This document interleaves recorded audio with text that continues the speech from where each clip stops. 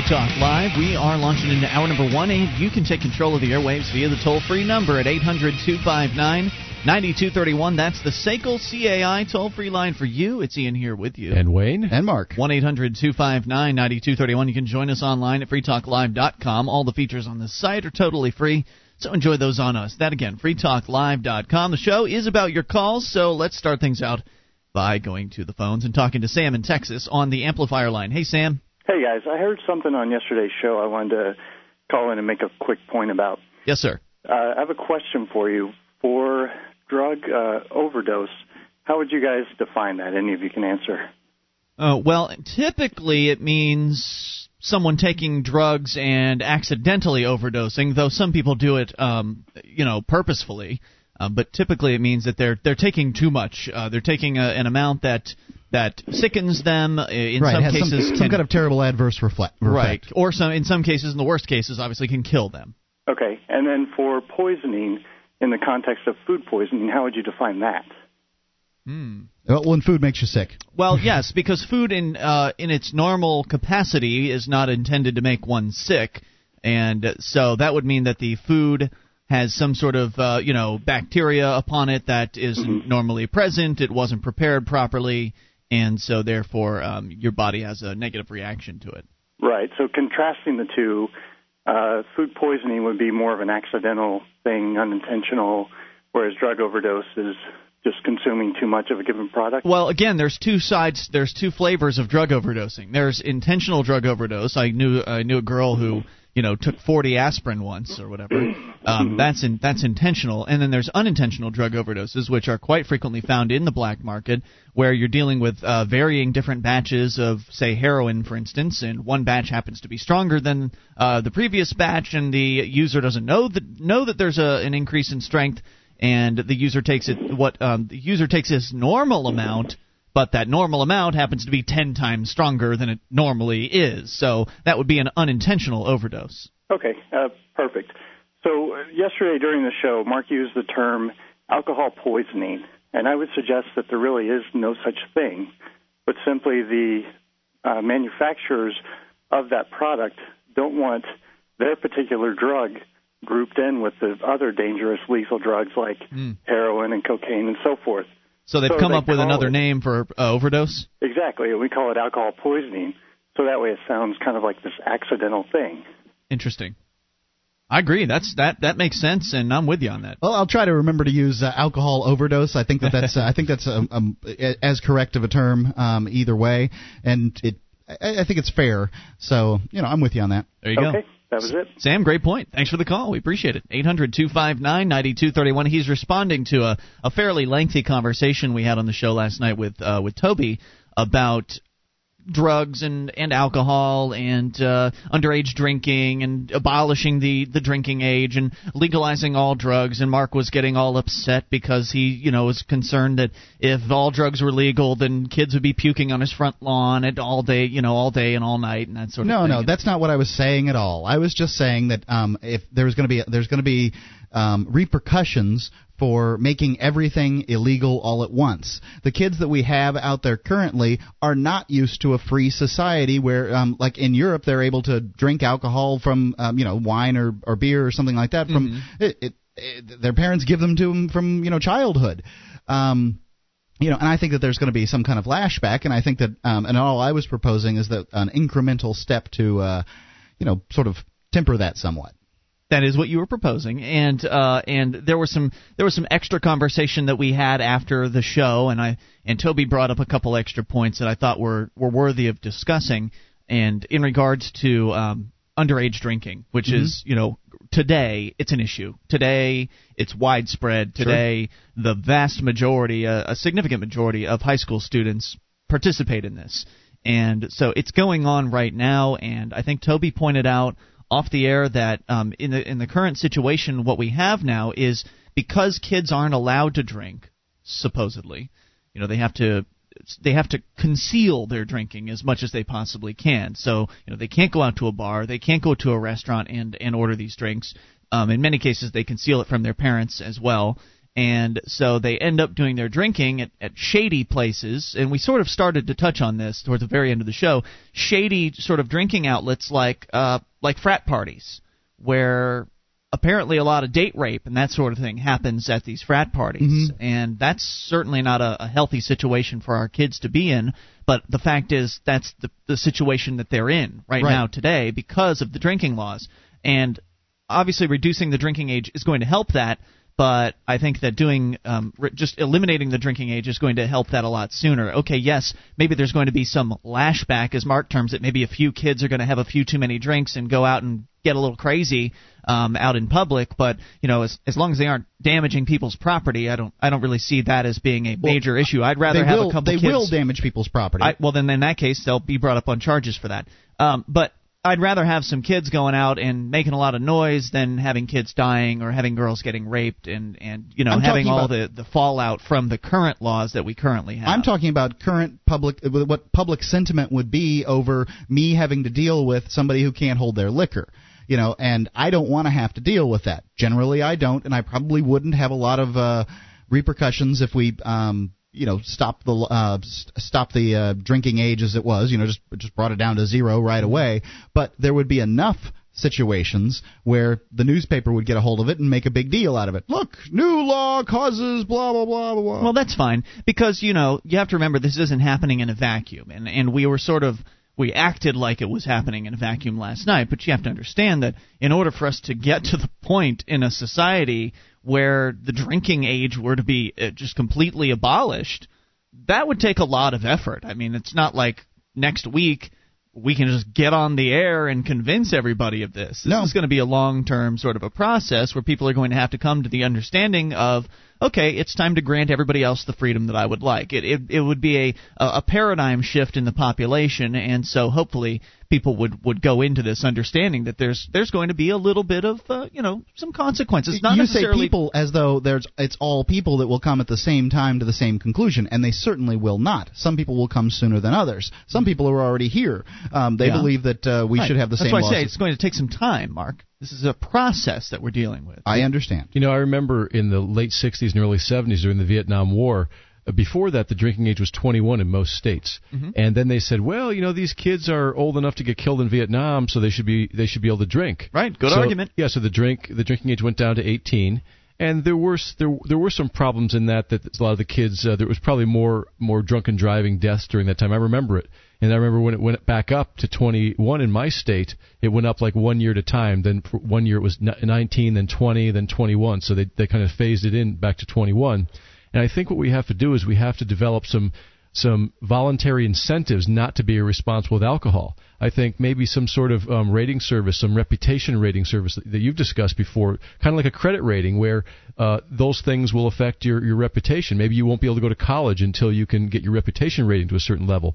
But there could be voluntary incentives to prevent people from doing that without having a gun to their head. Certainly possible. I'd like to hear some other ideas as to how a system like that could be implemented. I don't know. I don't know if it could be implemented in parallel with the repeal of the law. I'm not sure about that. But either way, I mean, if you get drunk, I remember from the days that where I drank, when something awful would happen, it would make me not want to get drunk again. And sure. At least for a day. Well, inevitably, for me it was forever. I know, but I would say that many people have terrible experiences with alcohol, and they drink again within a couple of weeks. Sure they do, and that's fine. I mean, but hopefully if someone gets in trouble, if they do some damage to some property and they have to make restitution on that, then maybe they'll learn a lesson or two eventually over time. Well, I have first-hand experience with this because my younger brother was a hellraiser growing up, and I actually got him out of our state and moved him to Hawaii to straighten him out. Mm-hmm.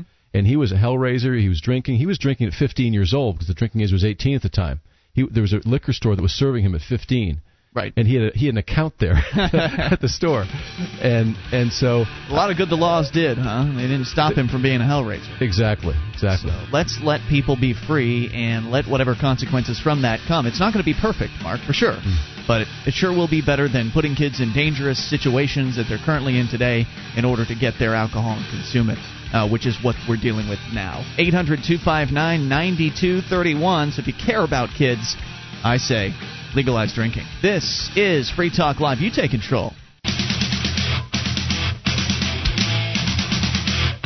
This is Free Talk Live. It's your show, and you can bring up whatever you want toll-free at 800-259-9231. That's the SACL CAI toll-free line. It's Ian here with you. And Wayne. And Mark. You can join us online at freetalklive.com. All the features for free, so enjoy those on us, including the bulletin board system. Over 225,000 posts, over 1,400 people interacting. Lots of fun. Serious issues, fun stuff. You'll find it all discussed, and it's all free at bbs.freetalklive.com. Do you know if your hard-earned wealth is at risk? If you have a business, there's a 1 in 3 chance you'll be named in a lawsuit in the next year. And that lawsuit could destroy your business and leave you penniless. At KeepYourAssets.net, they're experts in sheltering what you've earned. Go to KeepYourAssets.net and take their asset protection crash course today. That's KeepYourAssets.net. Let's go into the phone calls. Ladies first, it is Diane in Arizona. You're on Free Talk Live. Hey, guys. Hey, Diane. Hey, Diane. How you doing? Great. What's on your mind tonight? I wanted to make a quick comment. You were talking last night. I was listening to the podcast about fundamentalist religions. Yes. And, my whole dad's side of the family is the typical German Minnesota Lutheran thing. Okay. There's an evangelical branch of the Lutheran Church. Is that so? I did not know that. Yeah, I have one aunt who is a member of an evangelical Lutheran church, and I just always thought that was so funny. I mean, I just can't picture Lutherans jumping up and down, but they wave their arms around and fall on the floor. I guess I don't know, but don't Lutherans play tambourines in church and stuff like that? No, that's the Hare Krishnas. No, I think they're more the hamburger casserole potluck kind very, of. Very white is the way I would describe them. I thought Lutherans were mostly black. No. What am I thinking of? You just got that wrong. I don't know what you're thinking of. It sounds like Pentecostals to me. And Martin Luther, he was in, Martin Luther. Lutherans are named after Martin Luther, and he was the guy who nailed the other Martin Luther. Yes. Not Martin Luther King. Right. He's the one who nailed the proclamation to the door of the church in Germany and said, "Look, the way the Catholic Church is being run today, and I think 15, 16, whatever, is wrong, and you can't sell abolitions. Abolitions was that the term? I don't know. Ablution? Abstention. Anyway. Yeah, I know what you're talking about. You can't sell sin, which is what the church was doing. Got it. Yeah. Sin credits. It was like a revolutionary against the Catholic Church. Okay, where were we going with all this, Diane? No, I just want to make that comment. Mostly I wanted to call about makeup and meetups. Great. Right. You guys were talking about makeup the other night, and, I have worn makeup and not worn makeup during different periods of my life. Really? Obviously, during the time that I was a truck driver, that was not practical. I did not wear makeup.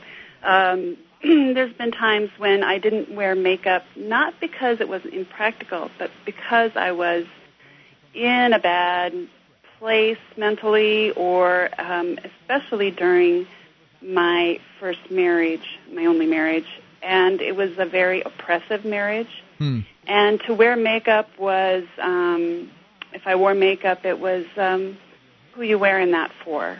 I see. It was a very oppressive marriage. I was very young.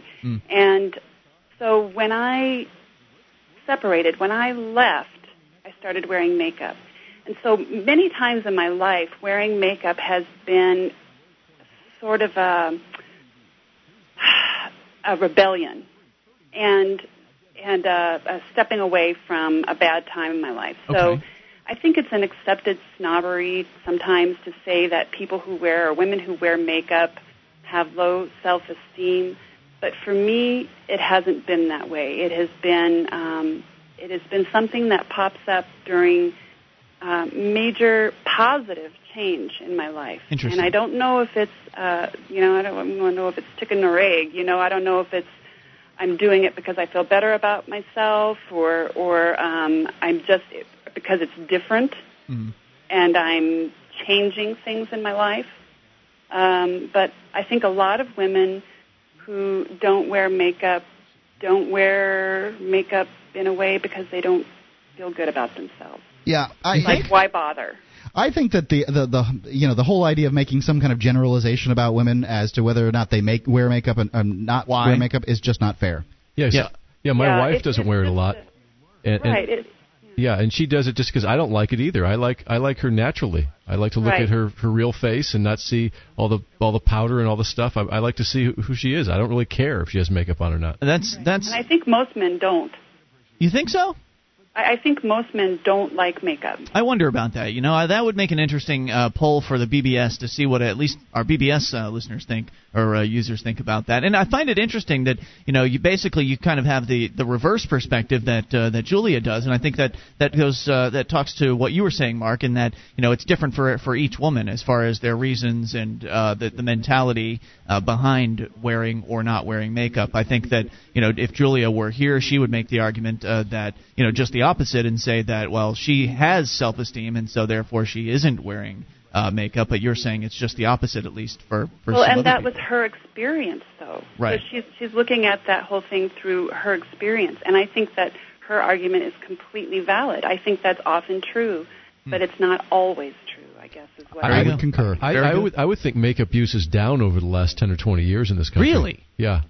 I think so too. Especially I think with younger women right now, it's actually not popular to wear makeup. I don't know about that. That's not the impression that I get, at least from the stories that I'm told about the incredible amount of young ladies that Julia sees on a day-to-day basis in the public that wear it. But I guess only the statistics would bear that out as far as are the sales of the makeup companies up or down. Yeah. I guess plastic surgery is another story, though.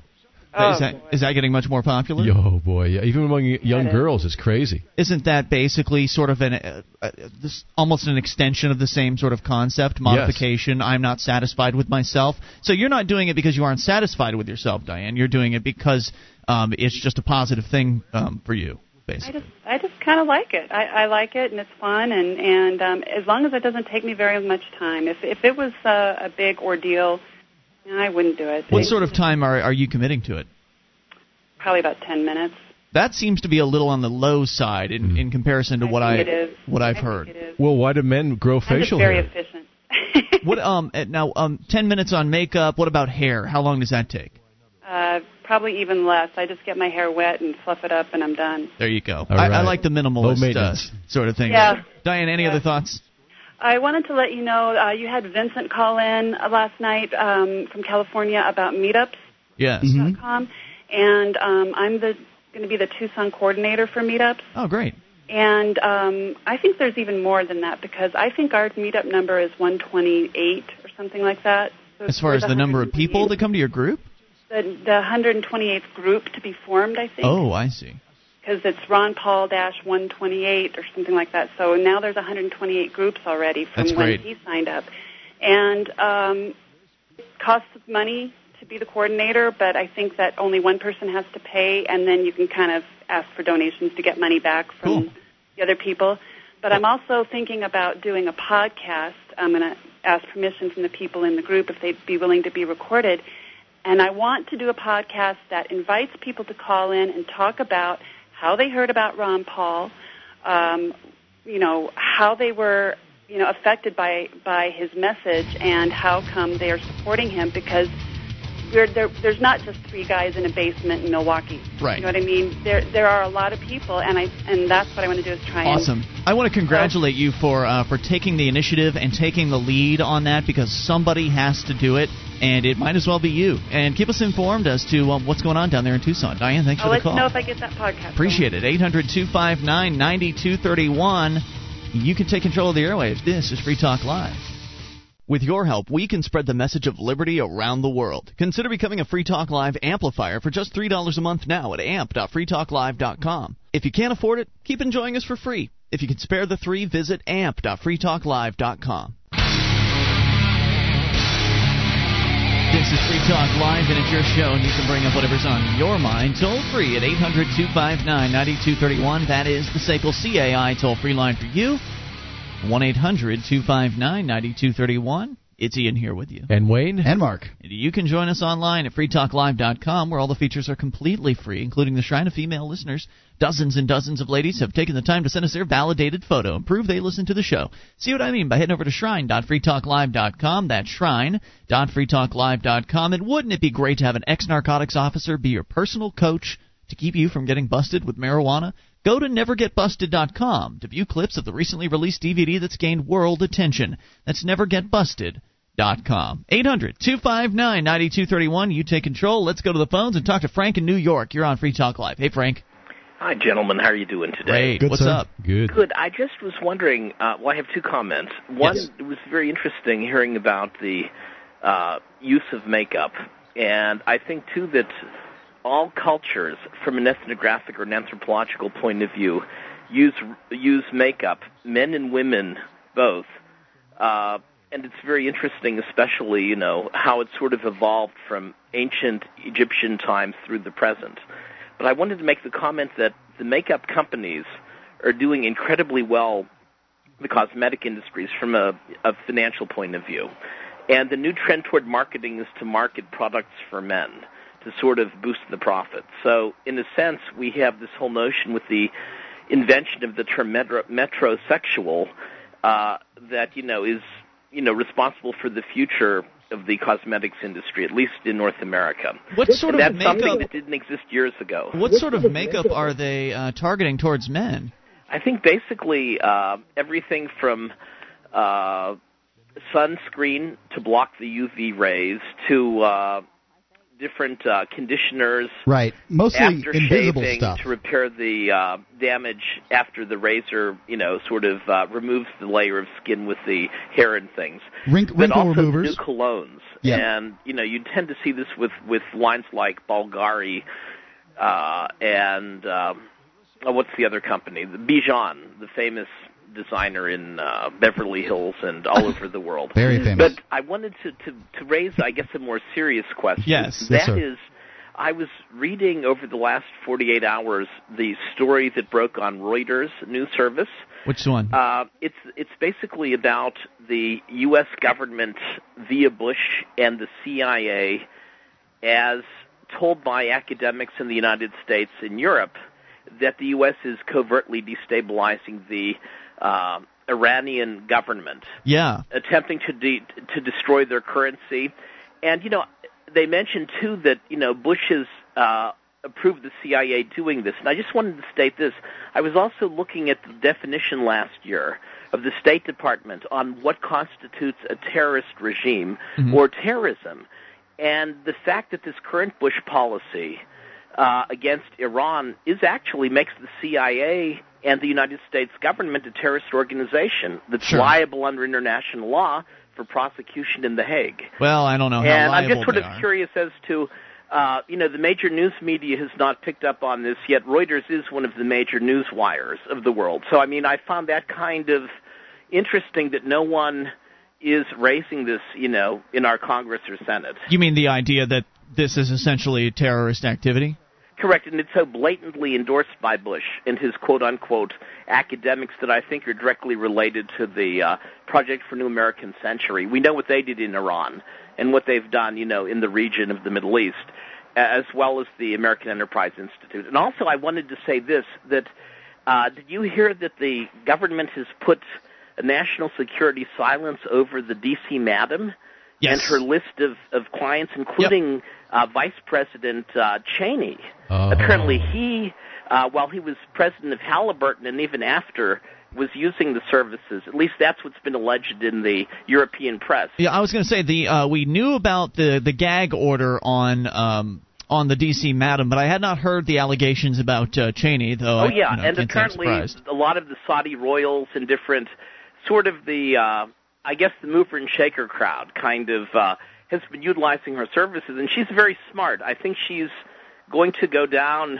If she's going to go down, everyone's going to go down. Oh, yeah, absolutely. But ABC News was supposed to release the list 2 weeks ago, but apparently the federal government has prohibited them from doing that. And also, I don't know. I think an undersecretary of commerce that had resigned because he was utilizing the services. And my question is this. As a taxpayer, I'm deeply offended that my tax dollars may be subsidizing the pleasures illegally of our, you know, high-level government officials and corporate executives that are doing non-bidding contracting, you know, with the U.S. government. And your tax dollars are subsidizing their protection by the courts who have ordered this woman to be quiet. You know, Absolutely. I think that they've got. I think she's got. I think you're right. She's very sharp, and I'm pretty sure she's got some other cards up her sleeve. And I would bet that before the gag order was applied to her, I think she has already sold a portion of those names or given a portion of those names to ABC News. That's why you saw them out that one politician. Yeah. And inevitably, I think they're probably going to do more. It's just they might be waiting for the right time to do it. And Frank, thanks for the call. We appreciate it. Guys. You know what? I think Frank, man, he knows a lot about a lot of things. He's usually comments on foreign policy and that sort of thing, and now he's talking about makeup. You know, I could just see a couple of those old politicians pumping up their prostheses to go over to see the madam. Yeah. Oh, my goodness. 2 Republican presidential candidates today criticized the ABC News report Tuesday about the CIA's covert plan to destabilize the Iranian regime. And this is sort of what I expected to happen, because we've seen this recently in the last couple of years, where the government gets all upset about whatever news organization, in some cases it was the New York Times, revealing one of their little secret programs, like in the case of the wiretapping program. And that's what's going on here. It's more of that sort of indignation attitude on the parts of Romney and Tancredo. They were shocked, apparently, to see the ABC News report regarding covert action in Iran. And Congressman Tancredo called for an investigation into who leaked the information and condemned ABC News for, quote, running the story which could jeopardize American lives, unquote. Well, you know what? If you don't send the CIA over there to meddle in another country, then nothing will be jeopardized. The ABC News story reported that President Bush had given the CIA authorization to conduct a non-lethal covert action against Iran involving propaganda, disinformation, and the manipulation of Iran's international banking transactions. Romney said, quote, "The reporting has the potential of jeopardizing our national security. To put it quite plainly, it has the potential of affecting human life. We may never know." Romney said he had called the ABC News president to register his concerns. In a statement, ABC News said, quote, "In the 6 days since we first contacted the CIA and the White House, at no time did they indicate that broadcasting this report would jeopardize lives or operations on the ground. ABC News management gave them the repeated opportunity to make whatever objection they wanted to regarding our report, and they chose not to." The problem with Romney is if he talks too long, his batteries are going to wear out. Are you suggesting he's a robot? I kind of get that feeling.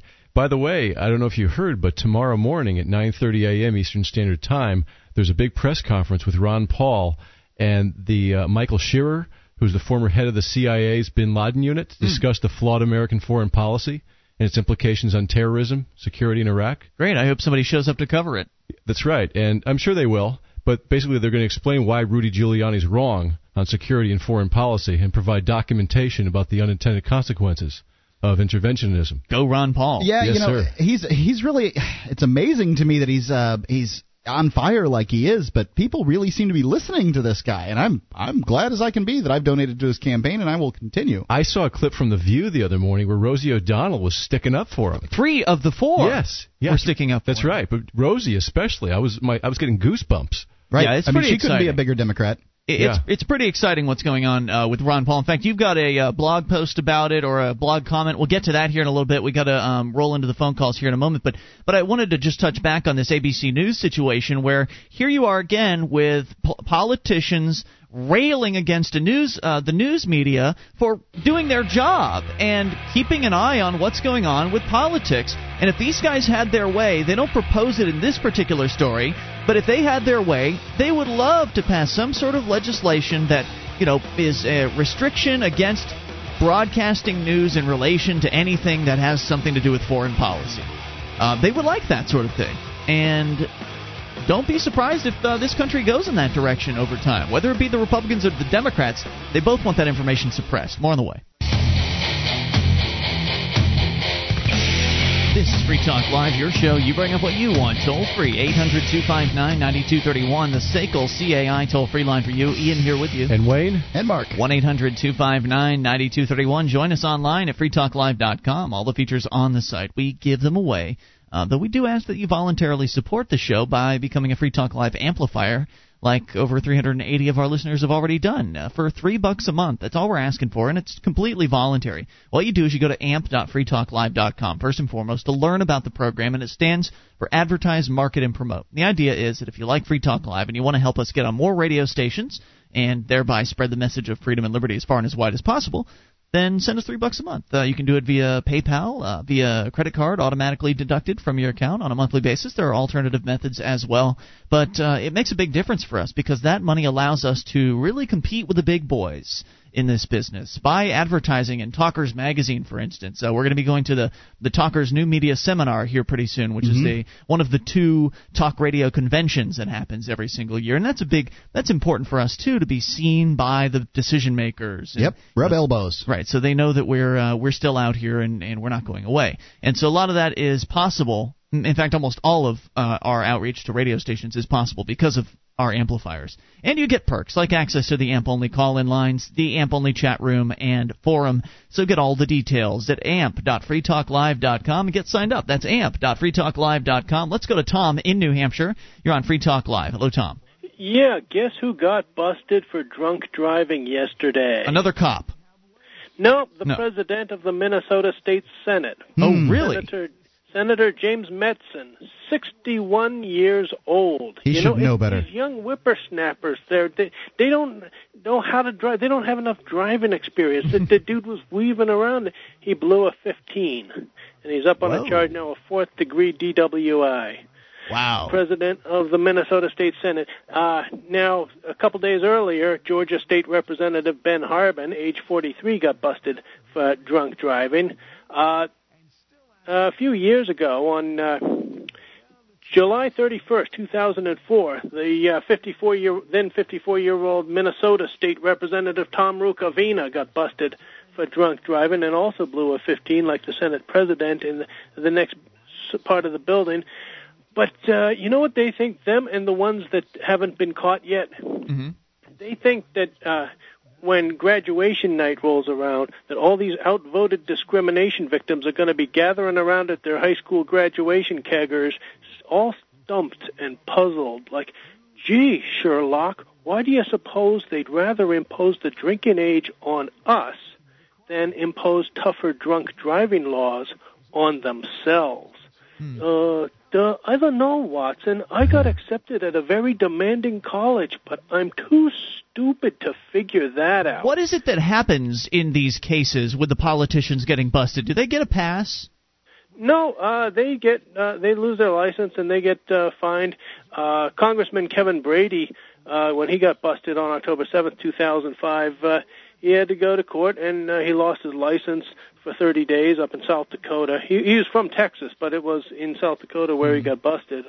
And well, that's good to know. I mean, I'm at least pleased to know that unlike many police officers that sort of get a pass when they murder people and harm others, at least the politicians are they're having to do some sort of penalty. There's something. Yeah, but then they just get a chauffeur on taxpayer expense. Do they? Well, at times they have chauffeurs. I don't know if that would fly here in New Hampshire. I don't think that but a lot of these guys like to drink, and I think it's probably just repressed guilt from stealing so much money from us all. Now, Tom, we've been talking, we started talking about the beginning of the show, and also last night's show, we were talking about abolishing the drinking age. Mark thinks that we should knock it down 1 year at a time, year after year, so 20, then 19, then 18, and then so on. And I say make it all go away all at once. Where do you stand on that issue? Well, I could go for, phase it out, such as today is 23 May of 2007, so the cutoff, therefore, is 23 May of 1986.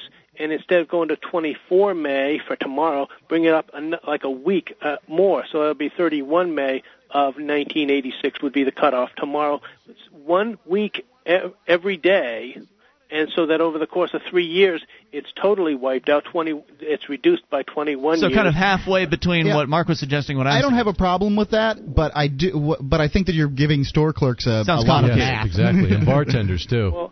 Well, the thing is, if the New Hampshire State Supreme Court were to strike down the underage drinking statute today, I think that probably 99% of the outvoted discrimination victims would know about that probably within the first few hours. Mm-hmm. So the idea that we can't tell them that if you drink too much, you can die is totally absurd, or how they supposedly don't know any better than to drink and drive when it's all over their driver ed courses and it's all over the state driver's license exam. They know better. I mean, they do. I remember being a young person, and my friends were very concerned about that sort of thing at that time. So they definitely know better than that. Oh, yeah, they definitely know better, and there's no excuse for punishing an individual for crimes committed by another individual. You don't have any incentive to be responsible if you're going to be punished anyway. And what you were bringing up earlier is crimes like date rape. Mm-hmm. Now she can't call the cops because she'll get arrested for being underage and intoxicated at the same time. Even if you don't have a beer in your hand nowadays, they get you for... That's true. It's called internal possession. And there's another scam I need to warn people about, okay? And that is, you know how they have these sting operations where they send an undercover teenager to go in and buy beer at the store? Mm-hmm. No. Now they have them hang out in front of the store and ask you to go in and buy for them. Oh, and when you do, then you get arrested. So you have to smile and nod and say, "You are 21 years of age, right?" And see, then they can't say yes because then it's entrapment. Great point, Tom. Thanks for the call. We appreciate hearing from you at 800-259-9231. You know, I bet that if you get a attractive young lady age 20 and put her out in front of a store like that, I bet you would be able to get guy after guy to say yes and go in and buy and try to buy some alcohol. And then they walk out and get arrested. That's awful. Yeah. This needs to end. And it's time to abolish the drinking age. 800-259-9231. You can take control of the airways. You know what? Let's see. Let's go to Jeff. Jeff in California. You're on Free Talk Live. Jeff? Hi. Hey. I finally got around listening to the debate, and Giuliani was picking on Ron Paul. And, you know, this thing with the CIA where the ABC got rebuked by the politicians for advertising or whatever you want to call it. Reporting the CIA thing. Right. That's why Ron Paul got blasted, because he was saying that we're going over there, we're making them angry at us, we're making them hate us, because we're sending CIA over there, we're sending military over there. And here they are telling Ron Paul that, you know, how wrong he is for, you know, their idea is that they hate us because we have everything, we're free and all that. Absurd. I'm getting really fed up, but I know you guys are too. But I got a couple other things to say. There's the military. You're talking about the privatizing the military the other day, and this a guy called in, and he was getting all over your case about it. But you kept bringing up defense, and the military's never been for defense. If you look at the Constitution, it's to overthrow a tyrant government, and it's offensive. The military's always been offensive. It's true. The founding fathers knew that, and that's why. Right. That's why there was there's a part in the Constitution that basically says the Army is not to stand for more than 2 years at a time. Right. And it was only to be formed in the event that it was actually needed for something like a defensive purpose. And the founding fathers knew that having a standing army around was a huge temptation for those who want power. Right. A huge expense too. What's that? It was a huge expense, is what Wayne said. Your thoughts? Right, and it was also it was offense though. It wasn't defense. It was to overthrow a tyrant government. Yep, That's what the Constitution says. Yep, and I say that if somebody wants to go on the offense, if somebody wants to go around the world and blow things up and kill people, then they should fund it on their own. They should get together with their other similarly, bloody-minded friends and all throw some money into a pot and hire some mercenaries, and they can go and assassinate and kill and blow things up. Let the politicians pay for it out of their own pocket, or the individuals that support that idea. And that way, if those right, that way, if the people that are getting blown up want to get back at someone, then they can go and get back at the individuals who funded the operation instead of attacking random people in America that not necessarily didn't want to have anything to do with it.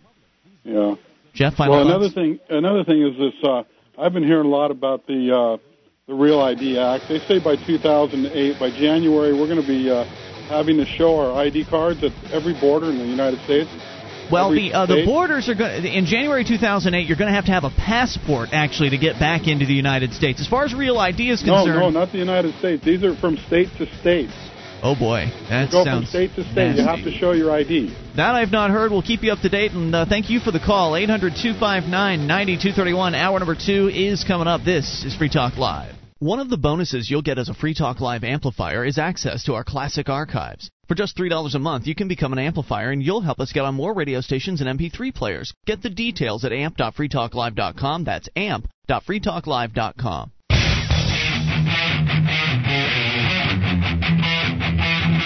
This is Free Talk Live. We're launching into hour number 2, and you can bring up whatever you want. Toll free at 800-259-9231. That is the SACL CAI toll-free line, and it's Ian here with you. And Wayne. And Mark. 1-800-259-9231. You can join us online at freetalklive.com. All the features on the site, we give them away, so enjoy those on us. That is freetalklive.com. Well, we had a call, Jeff from California, at the end of last hour. He brought up Ron Paul, and I figured it'd be appropriate time to continue talking about Ron Paul, because in my opinion, the man is newsworthy. Oh, big time. He's doing things that are worthy of talking about, and apparently a lot of America is actually talking about Ron Paul. I didn't mention it last night when we just brought him up, Mark, but Ron Paul is still the number one most searched for phrase on blogs. According to Technorati.com, he is number one and has been number one now for 3 or 4 weeks. Which is YouTube also. That's a pretty big deal. YouTube is skyrocketing in subscriber count, now with over 10,000 subscribers on YouTube to his channel, compared to Obama, who has yet to eclipse 6,000. And it's just doing an incredible job doing liberty-oriented outreach on the Internet. He's making a big impression. In fact, Wayne, you were looking at a message thread recently about Ron Paul, right? What was it? Yeah, it's a political blog from the New York Times called The Caucus. And on Monday's edition, there was a blogger named Catherine Seeley who posted a small entry there, basically kind of summarizing what the press is saying, how he's barely registering on the public opinion polls, but yet on the web he's real popular. Mm-hmm.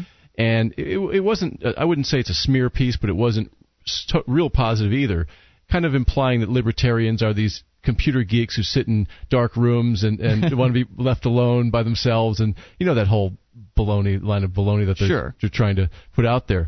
But there are over 300 comments so far to that blog post from Monday, and I was reading through them, and what I found really interesting is that they were overwhelmingly positive, with even a lot of so-called progressives and Democrats saying they were going to vote for Ron Paul. They were actually going to register as Republicans and vote for Ron Paul. Well, you mentioned last hour that Rosie O'Donnell on The View was very favorable towards Ron Paul, as were 2 of the other View hosts. So 3 of the 4 hosts were very favorable towards him. I also saw a clip from Bill Maher's show recently where he called Ron Paul his personal hero. That's right. Because of the fact that he stood up for his beliefs on the stage of the Republican debate. And now, as a result of his performance, Bill Maher is having him back on his show this Friday night. Yes, Friday. Right. And also we were talking about earlier about that press conference tomorrow morning with the former head of the CIA Bin Laden unit.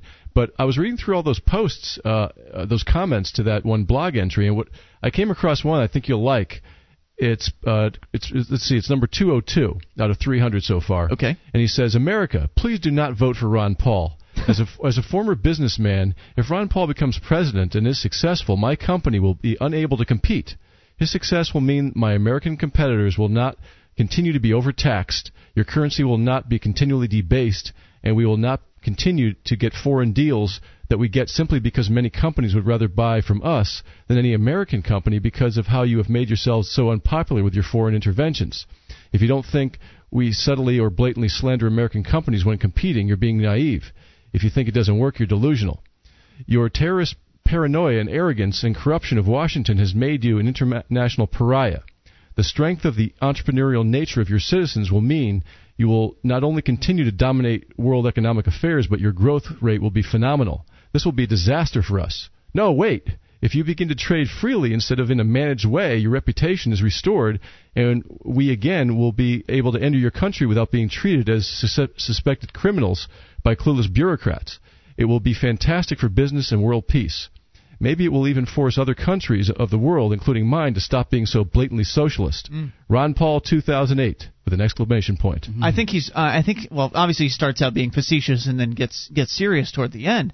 But I think he's right. If America were to get back to its roots of liberty and actually have freedom again, I mean real freedom, like we talk about on this show, the absence of government intervention and involvement in individuals' lives, the ability to keep all the money that you earn, spend it, save it, and give it away in the way that you think is best, real liberty, that would encourage other countries to move in a more pro-freedom direction simply because of the fact that, presuming we would have liberty as in regards to immigration, that they're going to lose citizens to the United States if they don't make a change. That's right. And I'm sorry, I was going to say, and judging from a lot of those comments, I think people are starting to realize and wake up to the fact there's a dark cloud over America now, socialist, totalitarian cloud over America that we need to get rid of. It's up to us to take action in a peaceful way. Well, I don't think the world sees socialism, a socialist cloud over America, because the cloud that we have over us is thinner than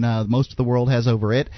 But I do think they definitely see the empire that we are building, and they don't like it. They don't. Even if we're telling them the right thing to do with their country, they don't want to be told because people yearn for freedom.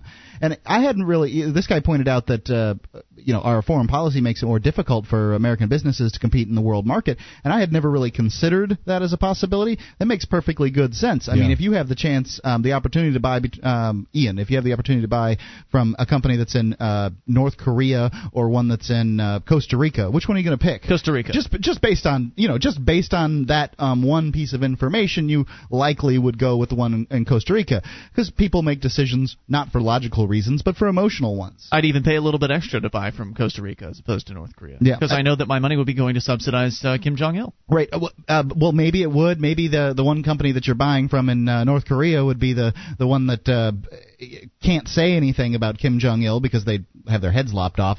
But they don't support him, and you would be the but I right think thing. I think pretty much everything's state run over there. I don't think there are companies. It's all the states. Let's go to the phones to Joe in Ohio, listening on WAIS. Hey, Joe. Hey, how you guys doing? Great. What's on your mind tonight? Well, part of my rap is that I'm registered as an independent, but I've always said I'm so right, I'm left. I'm so left, I'm right. I lean Democratic, but I feel like I'm a Ron Paul Democrat. I think there are going to be a lot of Ron Paul Democrats this year. Yeah. Absolutely. Well, I'm for the Constitution, and one of my questions for you guys, though, then, you want to talk about Ron Paul or you want to talk about libertarianism? First of all, it's too cold in New Hampshire in the winter. No. That's one hard part. That's why they make heat. You can't tell me that. I was born and raised and spent 35 years living in Florida. I came up here. I made it. I know it's cold. It is cold. I wouldn't lie to you about that. But if I can do it, anybody can. Yep. It goes by fast. Yeah, I've traveled up there. I've done a lot of Northeast, Maine, and Vermont, New Hampshire. It really does feel good up there, and I like snow. It's beautiful. Let me tell you, it feels even better, Joe, once you finally get up here and you not just tour around, because it is a pretty place, but it feels even better once you actually meet up with some of the great liberty-oriented activists up here at events like PorcFest coming up this summertime and the Liberty Forum, or just turning out to a protest just to see how many people are actually getting active and getting involved in both politics and civil disobedience and different things for people to do to promote liberty. It's happening here, and it's just not happening anywhere else, my friend. It's happening everywhere, and that's one thing I can say. I've traveled to every state east of the Rockies, and that's one thing to know, that there are good people all over this country, and I think people are starting to wake up. They may be, but I can tell you, I was in Sarasota for a long time, and not active in the Libertarian Party, but I was active. Ian drugged me around to a couple of places, and there's nothing like this. If you think that people are waking up, and Sarasota is some kind of indicator of that waking up, because I can't say what it's like any place but Sarasota, Joe's Florida. in Ohio. But if you think that that's the case, then you've seen nothing yet. Well, first I would encourage everybody, because I just did this today finally. It's always on my list, and I'm in my 40s, so I'm kind of digitally challenged. Mm-hmm. I have not checked out your website yet. Okay. But I'm sure I will now. Cool. But good. Go to Ron Paul's website and sign up, and you can forward his website to other people that you know that might not know about Ron Paul. Absolutely. We don't want to just preach to the converted. We got to start talking to people like my mom and dad who are totally, Republicans in suits and ties. What do they have you brought them up? Have you brought up Ron to mom and dad? Oh, I have a little, but that was a couple months ago when nobody had ever heard of him. And have they commented since the debates? Well, I mean, they live far away from me, so I'm sure we'll talk about it a lot this summer. Let us know what happens, Joe, and thank you for the call. We appreciate hearing from you at 800-259-9231. I think you're going to see a lot of people, getting activated and talking to people that they might not have ever considered talking with them about politics before because it's so important. And a lot of that 50% who don't vote right now might vote. More on the way. This is your show, Free Talk Live. Free Talk Live. It's your show, and you can take control of the airwaves toll-free at 800-259-9231. That is the SACL CAI toll-free line for you, and it's Ian here with you. And Wayne. And Mark. You can join us online at freetalklive.com. All of the features on the site are completely free, including archives. Entire year's worth of the show right there, front page of the site. For your downloading convenience, you just go get them for free at freetalklive.com.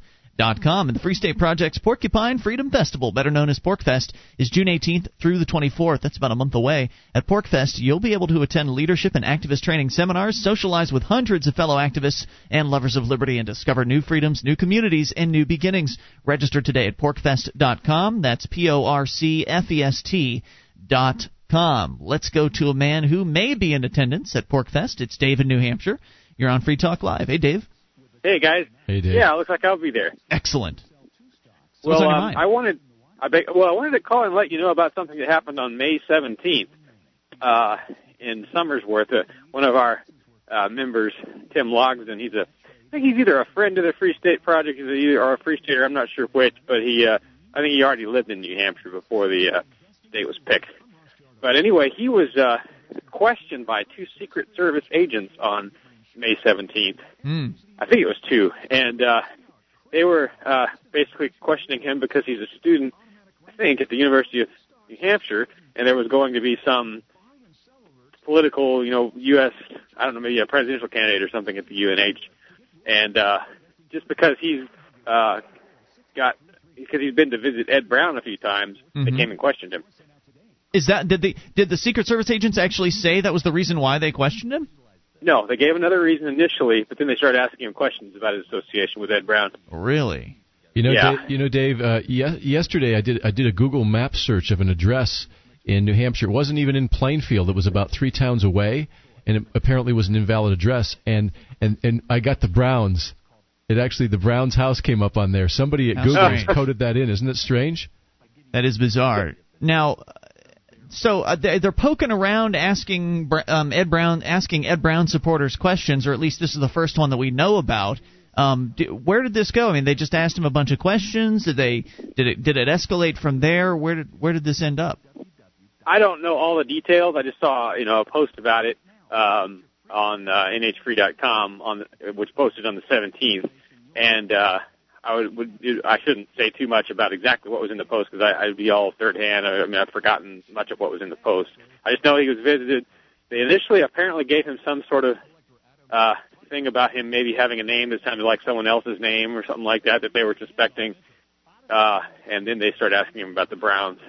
But beyond that, I wouldn't want to give too many details because I don't really know that that'd be accurate. Right. I did call the Secret Service, the Concord, New Hampshire branch. Yes, I think it was yesterday. And they how'd that go? Can you hear me? Yeah, we're just laughing at the idea that you would call the Secret Service. I love it. I call them all the time. Well, no, I've called them. This will be the third time I've called them. But what they said, the lady that answered the phone was real nice. And I said, hey, I'm not saying you did anything wrong. I just expressing my concern. And she said, well, I'll tell you what, I'll put you on with the agent that talked to him. So she put the agent that interviewed Tim on the line. But he was pretty terse. He just said, well, thank you for your concern. Did the fellow who was questioned, did he have any idea how they knew that he had visited the Browns? Well, I'm sure he must have. I mean, we've all posted about it on the forums. Yeah. They read our forums. So at least some fans read our forums.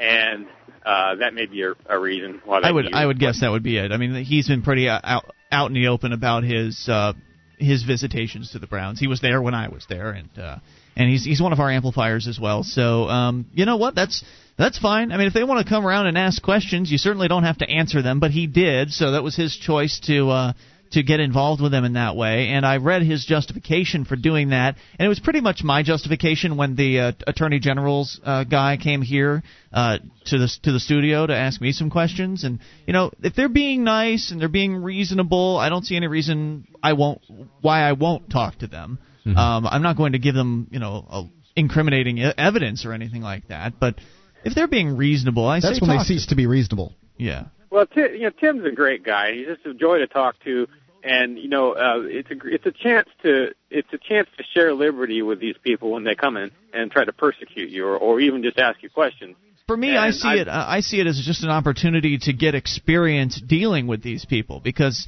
they have a certain way about them, way they ask questions. To sort of just get a line on them for once, and just try to better understand what their tactics are like, and the best way to deal with that and to adjust to, in many cases, the nervousness of dealing with an authoritative bureaucrat is to interact with them as much as you can, so you can remember and remind yourself. You have to at least I do. You have to constantly tell yourself that this is another, regular person. They're trying to act as though they have authority and act big and tough, but when in fact they're just another human being. Yeah. I think that's important to remember. And you're also showing them that you're really no threat to society whatsoever. Yeah. Dave, any other thoughts? By interacting civilly with them. Yeah, that's a good point. Nothing I can think of. If anybody wants to call, like I did, just look up New Hampshire, Concord Secret Service on the internet. You can find their number pretty quick. There you go. And go online just like I did. Go online at nhfree.com and get interactive with the activists there. Thanks for the call, Dave. We appreciate it. 800-259-9231. That is the toll-free number. Mark, you look like you want to jump in here. No, got nothing to say. I'm just taking it all in. I agree with you, Wayne, that it's important because then you can show them that you aren't, some dangerous criminal hiding out, in your weapons cache, just waiting for someone to shoot. The next Jeffrey Dahmer. That's right. And they're going to start saying, oh, those free staters, they're not hurting anybody. Hopefully. Yeah, hopefully. And then maybe they'll leave us alone, which would be really nice. 1-800-259-9231, because I don't want them to arrest Dave. I don't want them to arrest Lauren Canario, who has been quoted in the newspaper that she is more than happy to go and give aid and assistance to Ed Brown and his wife. Which, by the way, in case you don't know who we're talking about there, I should have probably reset this earlier. Ed Brown and Elaine Brown, husband and wife, they're holed up in their house in Plainfield, New Hampshire. Essentially, if they leave and the feds pick them up, they're going to go to a jail cell because there was a trial in regards to so-called tax evasion. Of course, they were found guilty, and Ed Brown doesn't want to go to jail. I mean, he hasn't harmed anybody. He's just kept the money that he earned and decided for himself what to do with it. I don't think that there's anything wrong with that. No one has been brought to harm by the actions of Ed Brown, and Ed has basically just pointed out that I'm 63 years old. And I wanted to make a better life for myself, and I wanted to decide what my future was going to be, and I kept my money, and I made those choices, and I shouldn't have to go to a jail cell because of that. And so basically what he's told the feds is that if you come up and try to take me to a jail cell, then I'm going to shoot you. He's pretty much said straight up, you come to my house, try to take me or my wife away, and you guys might be leaving in body bags. The feds see that as a threat. Because they should, what they believe is we own America, we are the officials, you have to do what we say. So if you in any way, if you say that you're going to shoot us in, enacting our official duties, then you're threatening. Well, you know what? It doesn't matter though to Ed Brown because he just doesn't care what they think. And it seems clear that even if they think it's a threat, they haven't done anything about it yet. He's still up there, up there in his house. Well, that's right. They don't want another Waco because now all eyes are watching. It's easier for people to know what's going on because of the internet, and that's probably one of the main reasons why Ed Brown is still living, or at least still semi-free. More on the way. You can take control of the airwaves. This is your show, 800-259-9231. More on Ron Paul and slavery coming up. Would you like to help others find Free Talk Live? You can help us advertise, market, and promote the show at amp.freetalklive.com. Consider becoming a Free Talk Live amplifier now for $3 a month and get some cool bonuses at amp.freetalklive.com. This is Free Talk Live, your show. You take control. Bring up anything toll-free. 800-259-9231. That's the SACL CAI toll-free line. It's Ian here with you. And Wayne. And Mark. 1-800-259-9231. Join us online at freetalklive.com. All the features for free, including the wiki. Over 1,350 pages created by listeners like you. It's like the listener-editable version of our website, and it's free at wiki.freetalklive.com. That's wiki.freetalklive.com. SACL CAI has a full-orbed approach to account recovery. It's really three companies in one. They do collections, early out billing, and they purchase charged-off receivables. SACL knows that the way they treat your customer reflects on you. Their staff is respectful, they record every call, and they have the best equipment money can buy, so that your business is handled as efficiently as possible. See their banner at freetalklive.com or call 1-800-544-6359. Do business with businesses that support Free Talk Live. Our number is 800-259-9231. Continuing sort of, it's a sort of a side topic from Dr. Ron Paul, or about Ron Paul, and it's a story that appeared on LouRockwell.com today. Fight the Slavers in regards to the draft, which at least one presidential candidate is now calling for. We'll get into that here in a moment, but calls rolling in. We got to take those. Let's go to Bill in Oklahoma. You're on Free Talk Live. Hey, Bill. Hey, how you guys doing? Great. What's up? We were just listening about Ed Brown. Yes. And I just had a question and what you thought about this. What if the government tries to put a spin on this, saying, okay, well, if you're not going to come out and we're not going to be able to put you under arrest, we're just going to sit here and babysit you for the next 5 years and consider this a moral victory, since you're not going to be able to enjoy your limited freedom. We've done what we said we were going to do. We were going to put some kind of punishment on you. Yeah, but that's not a win. But that's not a win for the government. They want what they want. They want him to go to a jail cell. They want to make an example out of Ed Brown, and then once they get him out of his house, they want to take that house, because according to the verdict, they get to take the dentist's office from his wife and the house. Well, they likely have already gotten the dentist office. Yes, and, they have. Once Ed Brown and Elaine Brown go on to their destiny, they will definitely get the house, because there'll be a lien on it, and whatever heirs won't want to fight the government over it, so they'll get what they want. And in the process, he's right, really, that they're under house arrest. Yeah, but they're not going to be satisfied. And from what I am told, Ed Brown has left the house, as I understand it. You mean on occasion has left the house? On occasion has left the house in order to go shopping or something like that. He wears a wig or something? I don't know how he gets out. I don't know why they don't pick him up. Maybe they just don't want to get into a gunfight in a parking lot or something like that. Yeah. I'm not sure, but I don't think the government would be satisfied with that, because then that would just simply say to everyone in America, I mean, the message, how government's always concerned about sending the wrong message. The message would be that, well, if you get in trouble, don't go to court like Ed Brown didn't. He was in court for a few days. He wanted to present the case that he wanted to present. The judge wouldn't allow him to do that. He got fed up, threw his hands up, and said, all right, that's it, I'm not coming back. And he didn't. So essentially the message is there, you can do what Ed Brown did and not have to go to a nasty old prison. And you know what? That sounds like a good deal to me. I mean, Mark, instead of spending 9 years in prison, if you could have just gotten out of it by staying home, wouldn't that have been better? Well, I didn't really have the option, but anything would have been better. Living under a bridge in a box would have been better. But that wouldn't have been what the government wanted. The government wants punishment. The government wants Ed Brown in a prison cell. So it's not going to be good enough. I see where you're coming from, but they're just not going. It's not going to be good enough for them. Yeah, I'm now starting to see your point. I just thought that was kind of comical. One other note before I let you guys go in peace. You guys were discussing abolishing the drinking age. Yes. And you had brought up a point, Ian, that if somebody were to do something stupid, made a fool out of themselves in any way, that they would rethink their whole drinking ritual. And I, unfortunately, am one of those people that over the Christmas holiday kind of over-celebrated a little bit and tipped my car into a ditch. Whoa.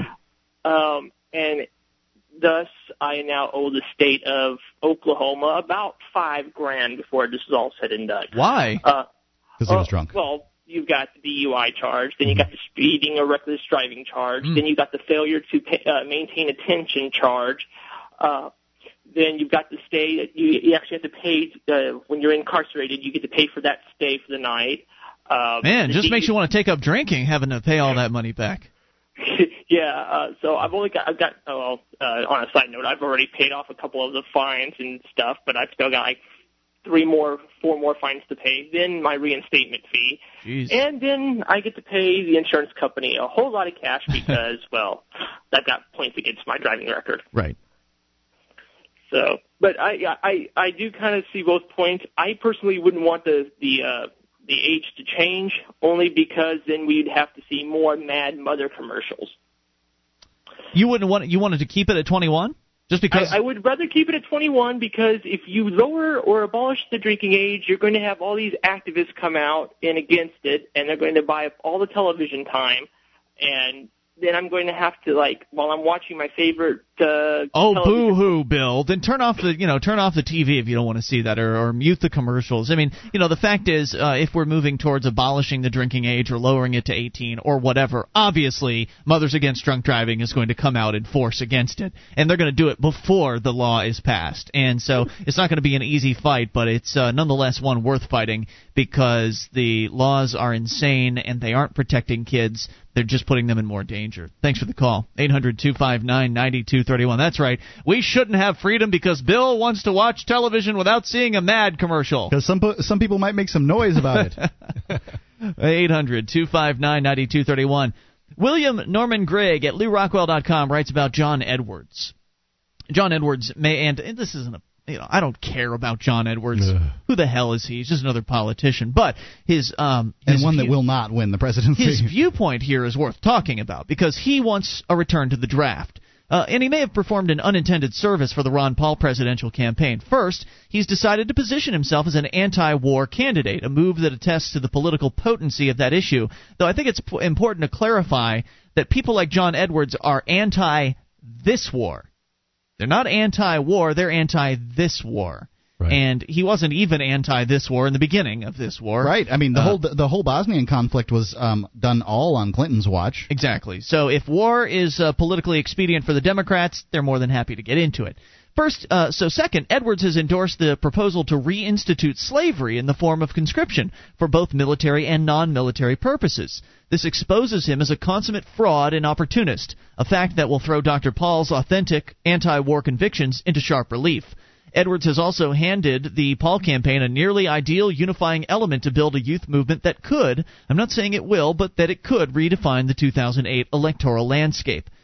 Through the simple and repeated act of telling the unadorned truth about the impact and consequences of Washington's imperial foreign policy, Representative Paul ignited the blogosphere. As we mentioned earlier, Ron Paul's the #1 searched-for phrase out of all of the blogs on the Internet. He infuriated the gatekeepers of the Bushist cult and provoked astonished approval from those parts of the voting public who want to be treated as adults. His message, digested to its essence, is that our rulers have led our nation into disrepute and impending bankruptcy by bullying the rest of the world, and this must stop immediately if we are to have any prospect of avoiding outright dictatorship and penury. Rarely, if ever, has a national political figure of any stature called attention so forcefully to the inescapable connection between an imperial foreign policy abroad and the constriction of liberty at home. And in the fashion in which Dr. Paul has done so, that is, speaking the truth in language devoid of cant or other rhetorical artifacts, retaining his composure and dignity among the theatrical faux outrage of the establishment lickspittles like Sean Hannity and aspiring dictators like Rudy Giuliani, has elevated his message above Republican primary politics. He has achieved a transpartisan status by speaking about freedom as the common ground. And that speaks back to what Wayne was talking about, looking at these blog posts, these comments from so-called progressives who are aligning themselves with Ron Paul, who may even change their voters' registration to be a Republican so they can vote for this guy. He says, I suspect that Dr. Paul's success in capturing the public imagination through an anti-imperialist campaign influenced John Edwards to rebrand himself as an anti-Iraq war candidate. Absolutely. And that's probably the case. And you're going to see more of that. As candidates start to realize that this Ron Paul guy's got a popular message, you'll see them slowly adopt certain elements of what he's saying. They'll never go as far as Paul, and that's a good thing, because Paul needs to be the only one in the pack like that. More on the way. This is Free Talk Live.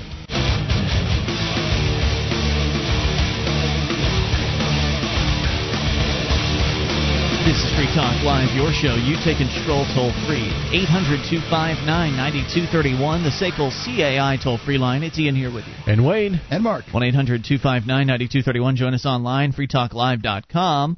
All of the features there are completely free, so enjoy those on us. Though, if you want to help support the show, there's some easy ways to do that, and one of those ways is by shopping at our store. Head over to store.freetalklive.com and place your order today. We've got some great products that we introduced last year, of course. There's a huge selection of that. And then there's the brand new products that are just now becoming available. We're just now placing the orders from there, so they're still in a pre-order phase, like the Free Talk Live 2GB multi-gadget.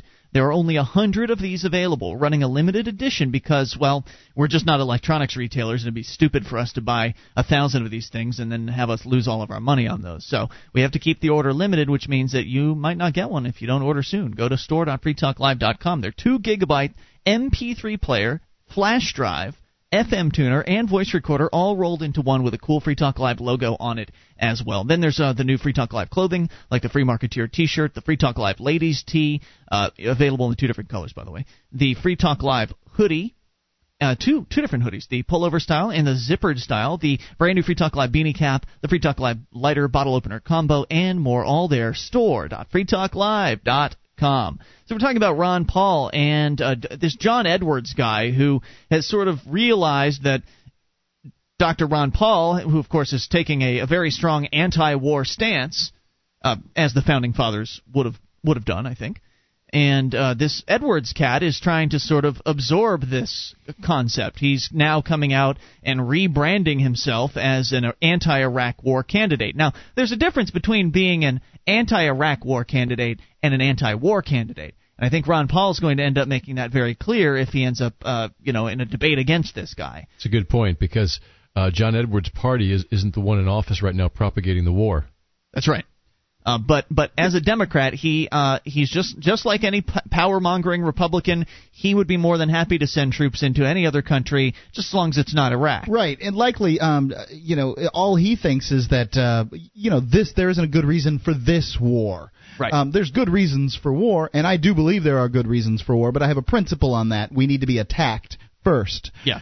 Defensive war. And which Ron Paul supports, by the way. If he gets in power, then it's likely it's possible that he'll find a good reason for this particular war. I don't see one, and certainly it would be political suicide to do such a thing. No, he'll find a reason for a war that he wants to start. Mm-hmm.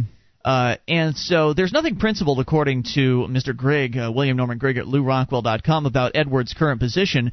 It would have taken a measure of courage to oppose the war clearly and forcefully in March of 2003, as Ron Paul did. Every other presidential aspirant on either side of the narrow donkey pachyderm divide is a collectivist of some variety, from militarist nationalists like John McCain and Tom Tancredo to technocratic corporatists like Mitt Romney and Hillary Clinton. John Edwards is trying to get some of that post-New Deal labor movement Popular Front mojo going for him by opposing the war and calling for enactment of the 8th plank of the Communist Manifesto, which dictates a universal liability of all to serve, as the state ordains. Quote, this is what he said recently, right here in Keene, because he was speaking at some political deal. Anyway, quote, one of the things we ought to be thinking about is some level of mandatory service to our country, so that everybody in America, not just the poor kids who get sent to war, are serving this country.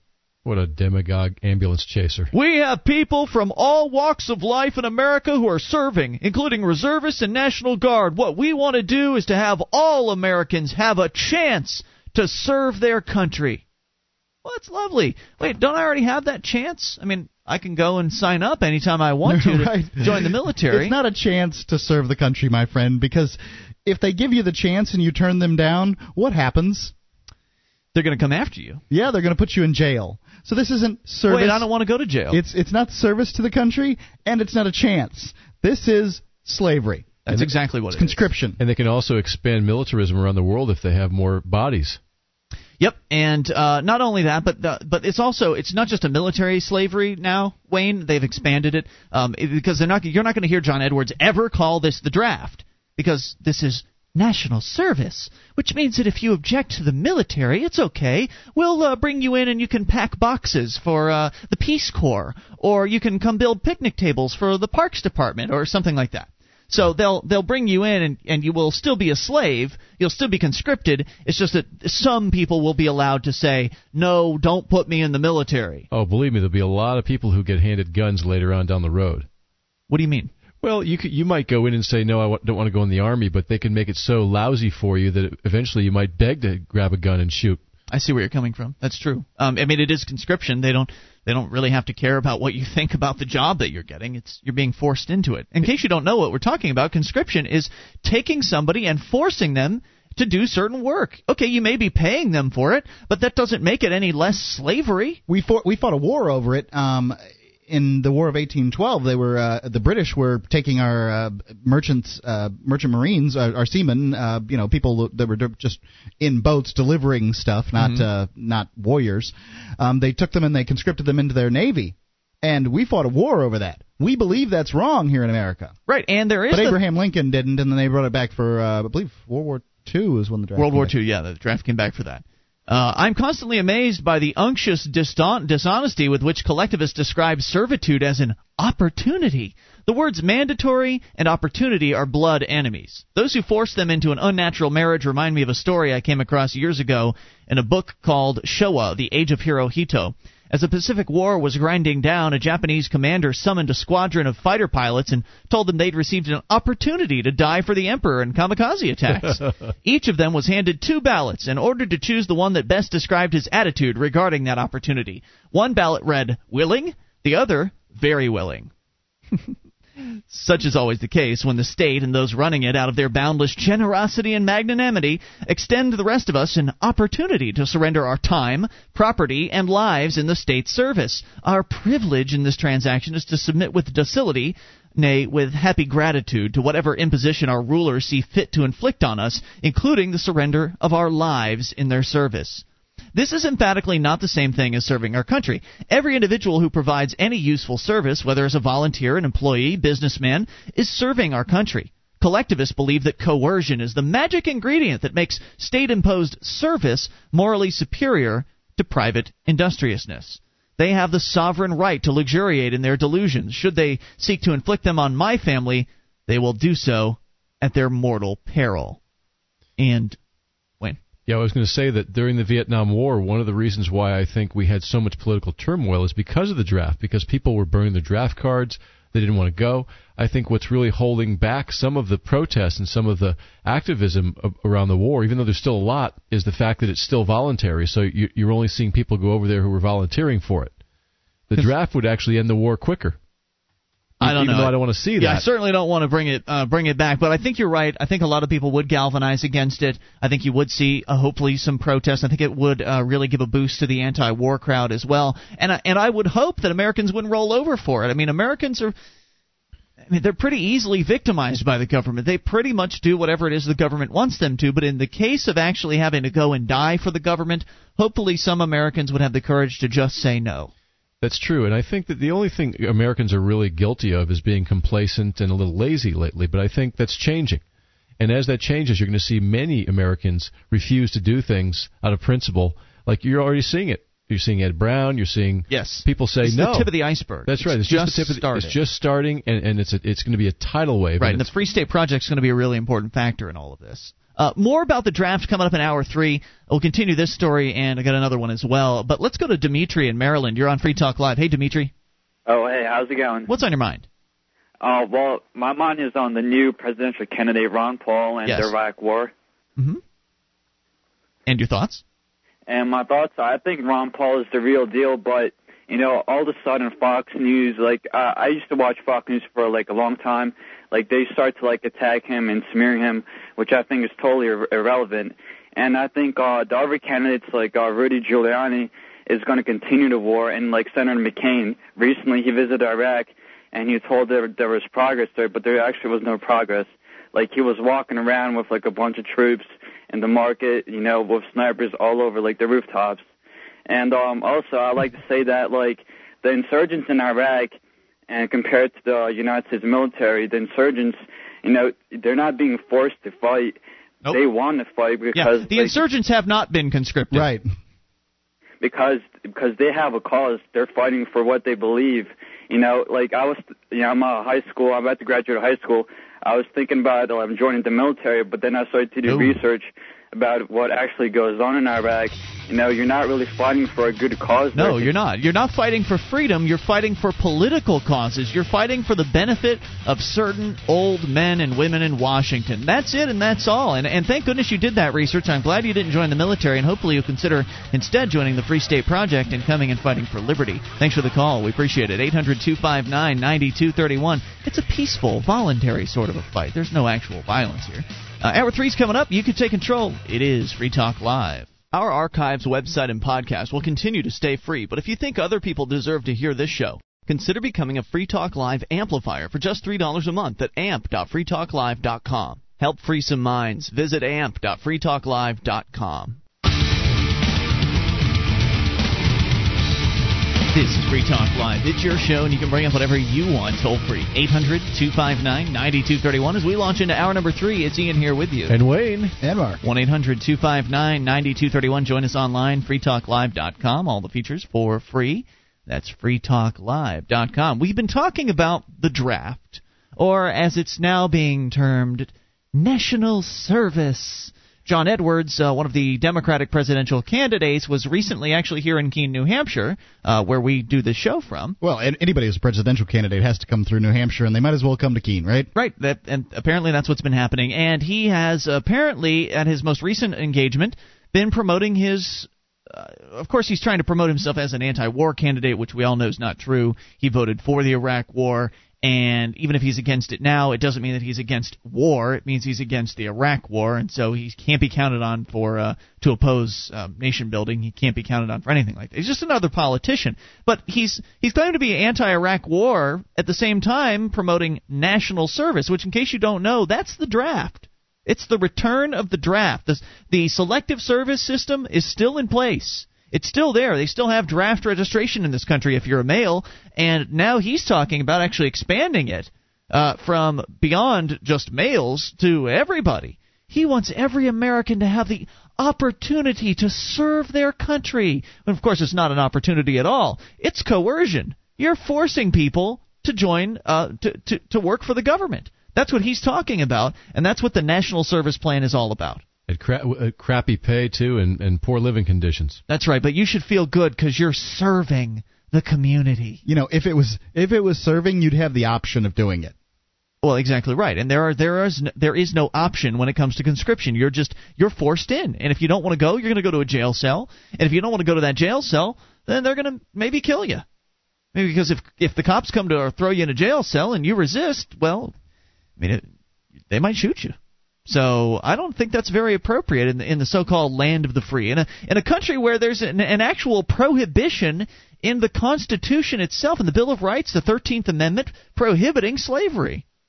But apparently the government's exempt from that amendment. Oh, it's not slavery if the government says it's not. I guess it's not slavery if they don't call it slavery, right? They're going to call it national service. In fact, William Norman Gregg at LouRockwell.com points out in his article that conscription is chattel slavery of the most pernicious variety. It is intrinsically immoral and entirely unconstitutional. The Bible even records that when the apostate Israel sought a king, the prophet Samuel offered a detailed warning of the tyranny and corruption the monarchy would bring in its train. The very first curse that he mentioned was conscription.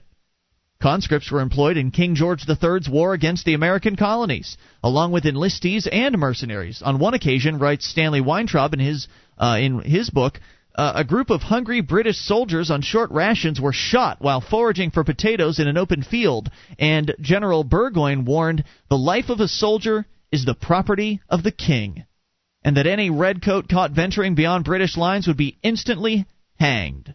So that was the British that shot their own troops, in case you didn't catch that. Oh, I didn't get that. Yeah, no. They shot their own guys.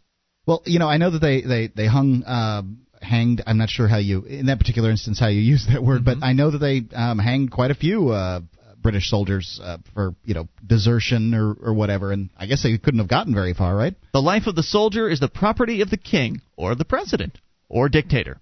Such is the nature of conscription, which is why it has no place in any society that claims to be free.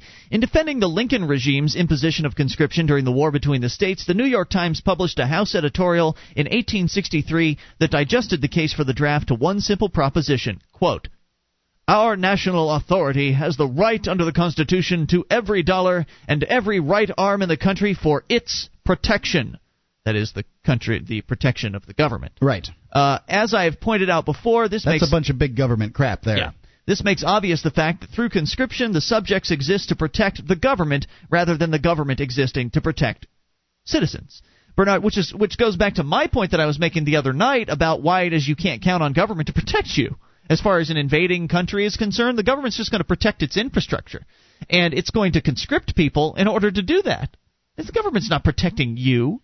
That's just a fantasy. And if you take it a step further, with all the rampant mercantilism we have in this country, that special interests also dictate what wars are fought and why, even though they're sold as something totally different. Sure, yep. Absolutely. The lobbyists are just as much policymakers, it seems, as the legislators or the president.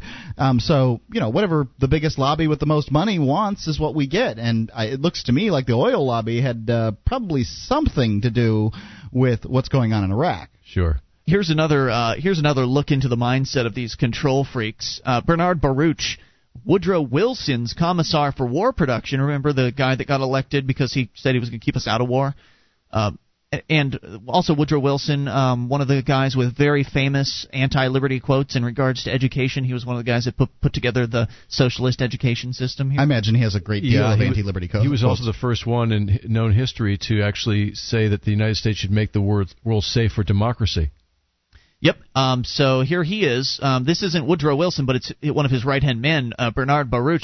Similarly blunt in his description of the World War I era war socialism system for which conscription provided a foundation. Quote, "Every man's life is at the call of the nation, and so must be every man's property. We are living today in a highly organized state of socialism." This is an American person who said this. "The state is all. The individual is of importance only as he contributes to the welfare of the state. His property is his only as the state does not need it." What? He must hold his life and possessions. All I'm hearing is Stalin. What is that? This is an American. This is the commissar for war production under Woodrow Wilson's administration. Oh, my God. But I haven't finished the quote yet. "His property is his only as the state does not need it. He must hold his life and possessions at the call of the state." Unquote. Forget that. Yuck! I'm flabbergasted. That sounds like communist tripe. Yeah, well, that's exactly what it is. It's state worshiping mentality, the idea that the state came before the people, and of course it's in direct contradiction with the founding fathers of the Declaration of Independence, and the concepts behind this country. The concept behind the American government is that government was created by the people. We the people, we consented to create this government in order to protect certain life, liberty, and the pursuit of property. But people like this guy believe that the state came first. He believed the state created people and that people must live to serve the state. Did he write this or did he say it in a speech? Because I think there'd be a lot of people back in that era of America who probably would have stoned him if he said it out in public. Not sure. Place. It's not clear here where that was. Edwards, but I guess if you want to look up Bernard Baruch, Baruch, and maybe you can find that out. But actually, what it shows is the thrust of thought that was sort of where they steered America from Woodrow Wilson on. Right. Yeah. This was what they were thinking 100 years ago, and it's just been getting worse from there. Right. Edwards this is John Edwards again, who's calling for the return to the draft, but he's calling it national service. He wants to remove U.S. troops from Iraq while designating a strategic plan to deal with the genocidal intercommunal war that has been made inevitable by U.S. intervention. This would require a large permanent U.S. presence in the region and almost certainly mean involvement in military conflicts beyond Iraq. This, in turn, will mean expanding the ranks of the military through involuntary servitude, with civilian service being treated as a concomitant civic responsibility. Assuming that Muslim radicals hate us for our freedom, the Edwards approach would solve that problem by extinguishing it. Ron Paul's approach is much better. End the war, bring the troops home, resume the practice of genuinely even-handed diplomacy abroad, and reduce the size and expense of domestic government by several orders of magnitude. Opposition to conscription is an obvious and indispensable element of that program, and one that would capture the attention of freedom-focused young people.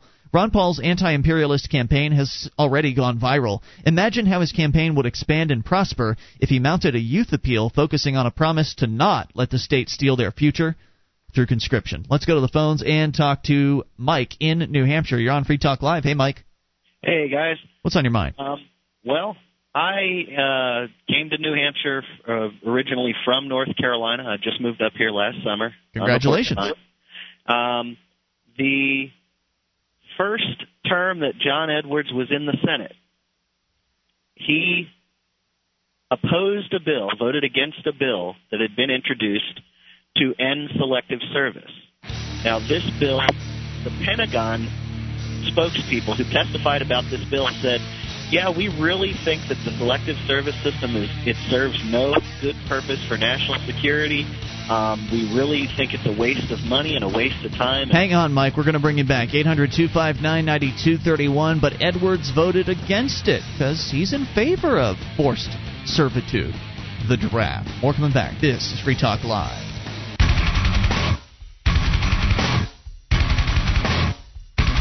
This is Free Talk Live, your show. You take control of the airwaves toll-free. 800-259-9231 is the SACL CAI toll-free line. It's Ian here with you. And Wayne. And Mark. And you can join us online. freetalklive.com is the place to go. All the features for free, including updates. You just get signed up. We'll clue you in whenever there's something fresh to announce about the show. Get on the list by going to updates.freetalklive.com. That's updates.freetalklive.com. The Republican Liberty Caucus welcomes new members in the pursuit of individual rights, limited government, and free enterprise principles, all within the GOP.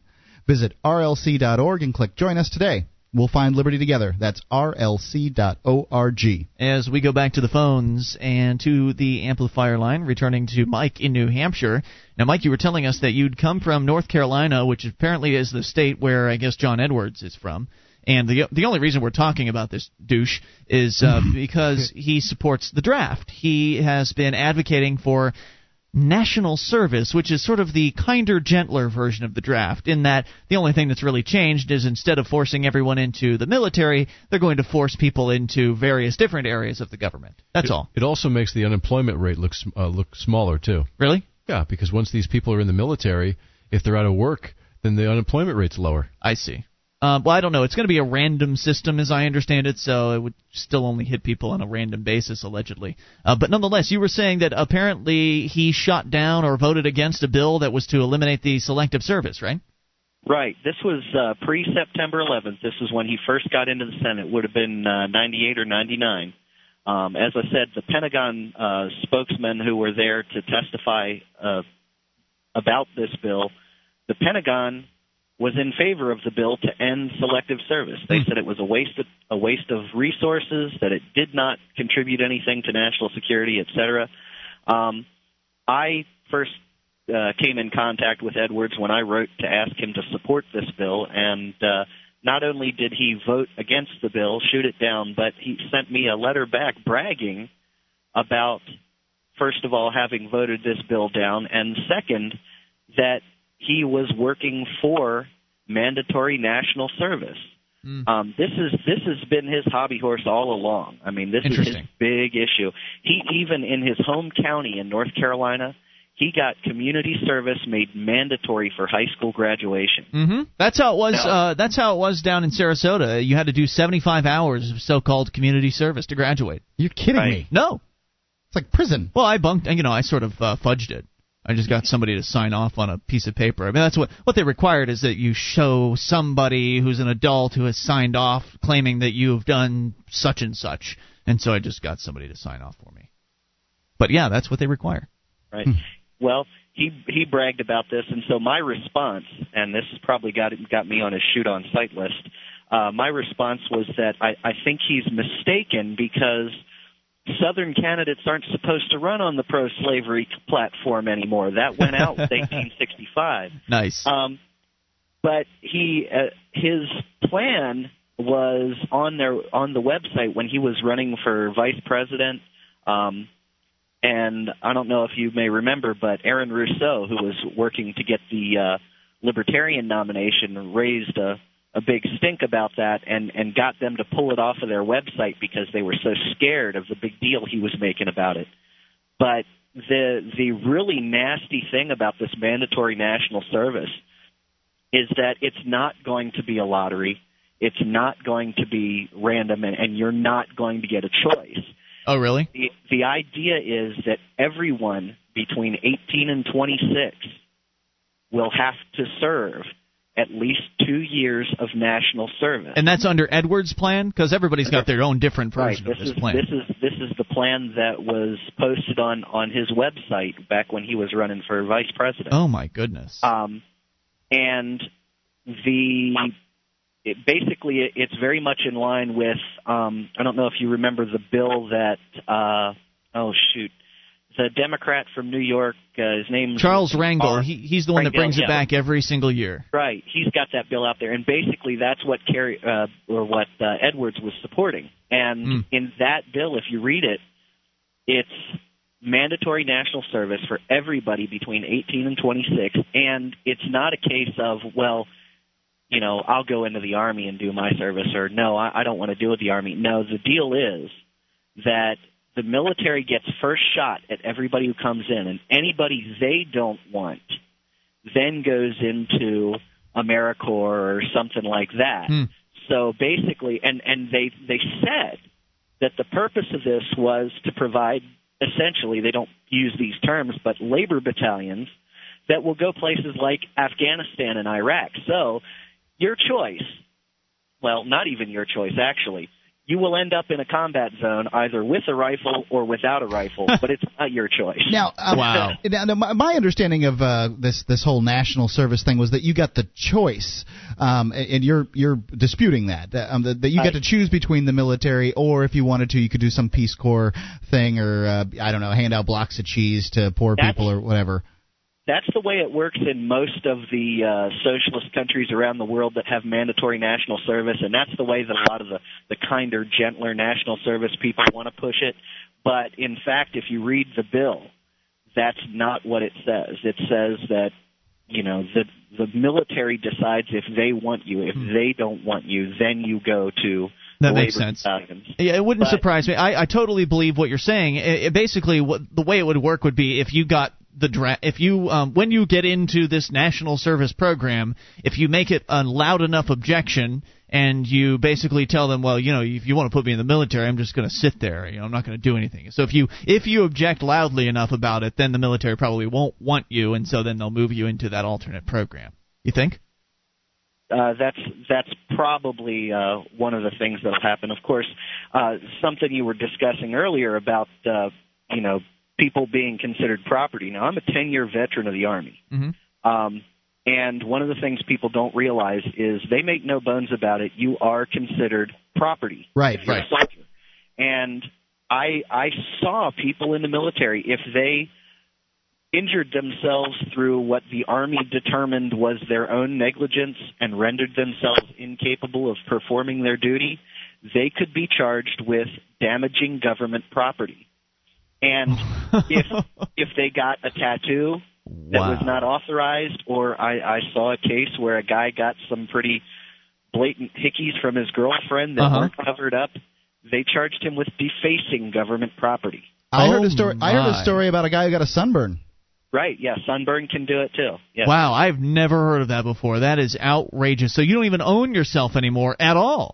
That's what you're saying. And that's why people don't realize it, but you go in the military and they will use you as a guinea pig for human trials of vaccines. Well, so the same thing will happen to these kids in national service. They'll join up for national service and they won't own themselves for 2 years or whatever the term is. It's actually longer than 2 years. That's just the minimum they have to serve. Right. And look what's happening with the National Guardsmen. They're getting 3 and 4 calls of duty when they're supposed to only have 1 or 2. Well, there you go. Thanks for the call, Mike. We appreciate it. 800-259-9231. It's pretty scary, huh? I mean, people are actually advocating this. John Edwards making this one of his campaign platforms, apparently, at this point. And he's not the only one out there. Charles Rangel, there are people on both sides of the aisle that I think would like to see this happen. And it's dangerous. Dangerous to your liberty and dangerous to freedom. Good time to shut it down. If you support the idea, though, I really want to hear from you. 800-259-9231. Maybe you could explain to us why this national service is really a good thing. Maybe we've made a mistake. I doubt it, though. 800-259-9231. This is Free Talk Live. With your help, we can spread the message of liberty around the world. Consider becoming a Free Talk Live amplifier for just $3 a month now at amp.freetalklive.com. If you can't afford it, keep enjoying us for free. If you can spare the $3, visit amp.freetalklive.com. This is Free Talk Live. It's your show. You bring up whatever you want toll-free. 800-259-9231. The SACL CAI toll-free line. Ian here with you. And Wayne. And Mark. 1-800-259-9231. Join us online, freetalklive.com. All the features free, including live streams, broadband version, dial-up version, 2 sizes. Will fit virtually any Internet connection. And they're there for you, freetalklive.com.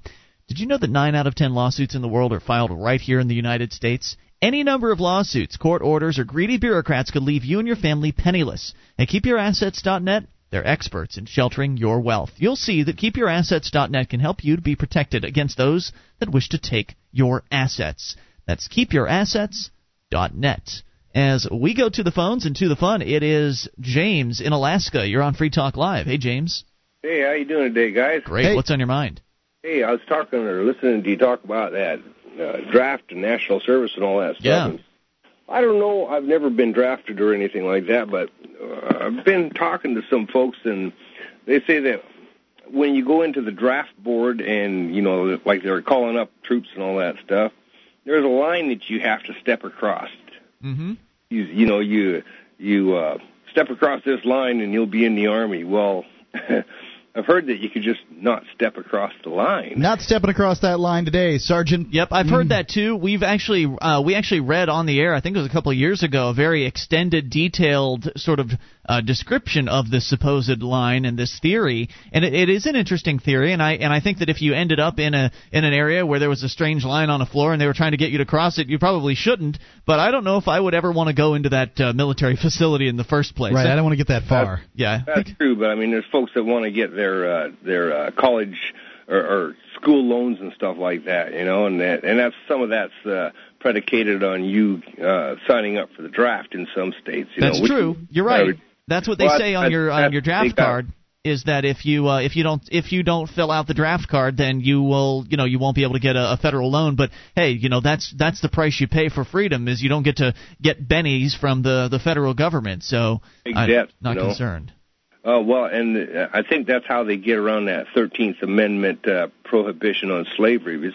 It isn't enforced because you volunteered. You stepped over the line. So. Yep, I've heard that before, and thank you for the call. We appreciate it. 800-259-9231. It would make sense because lawyers are sneaky like that, right? They'll tell you that you must show up, and of course we talked to Robert Menard at thinkfree.ca, and he points out that they redefine words in law, and it turns out that the word must doesn't actually mean what you think it means, and all these words that you think you know what they mean, they don't actually mean those things when it comes to the law. And so it would make sense that in order to not violate the 13th Amendment, they haven't actually made it mandatory. They've just managed to trick people into volunteering, sort of.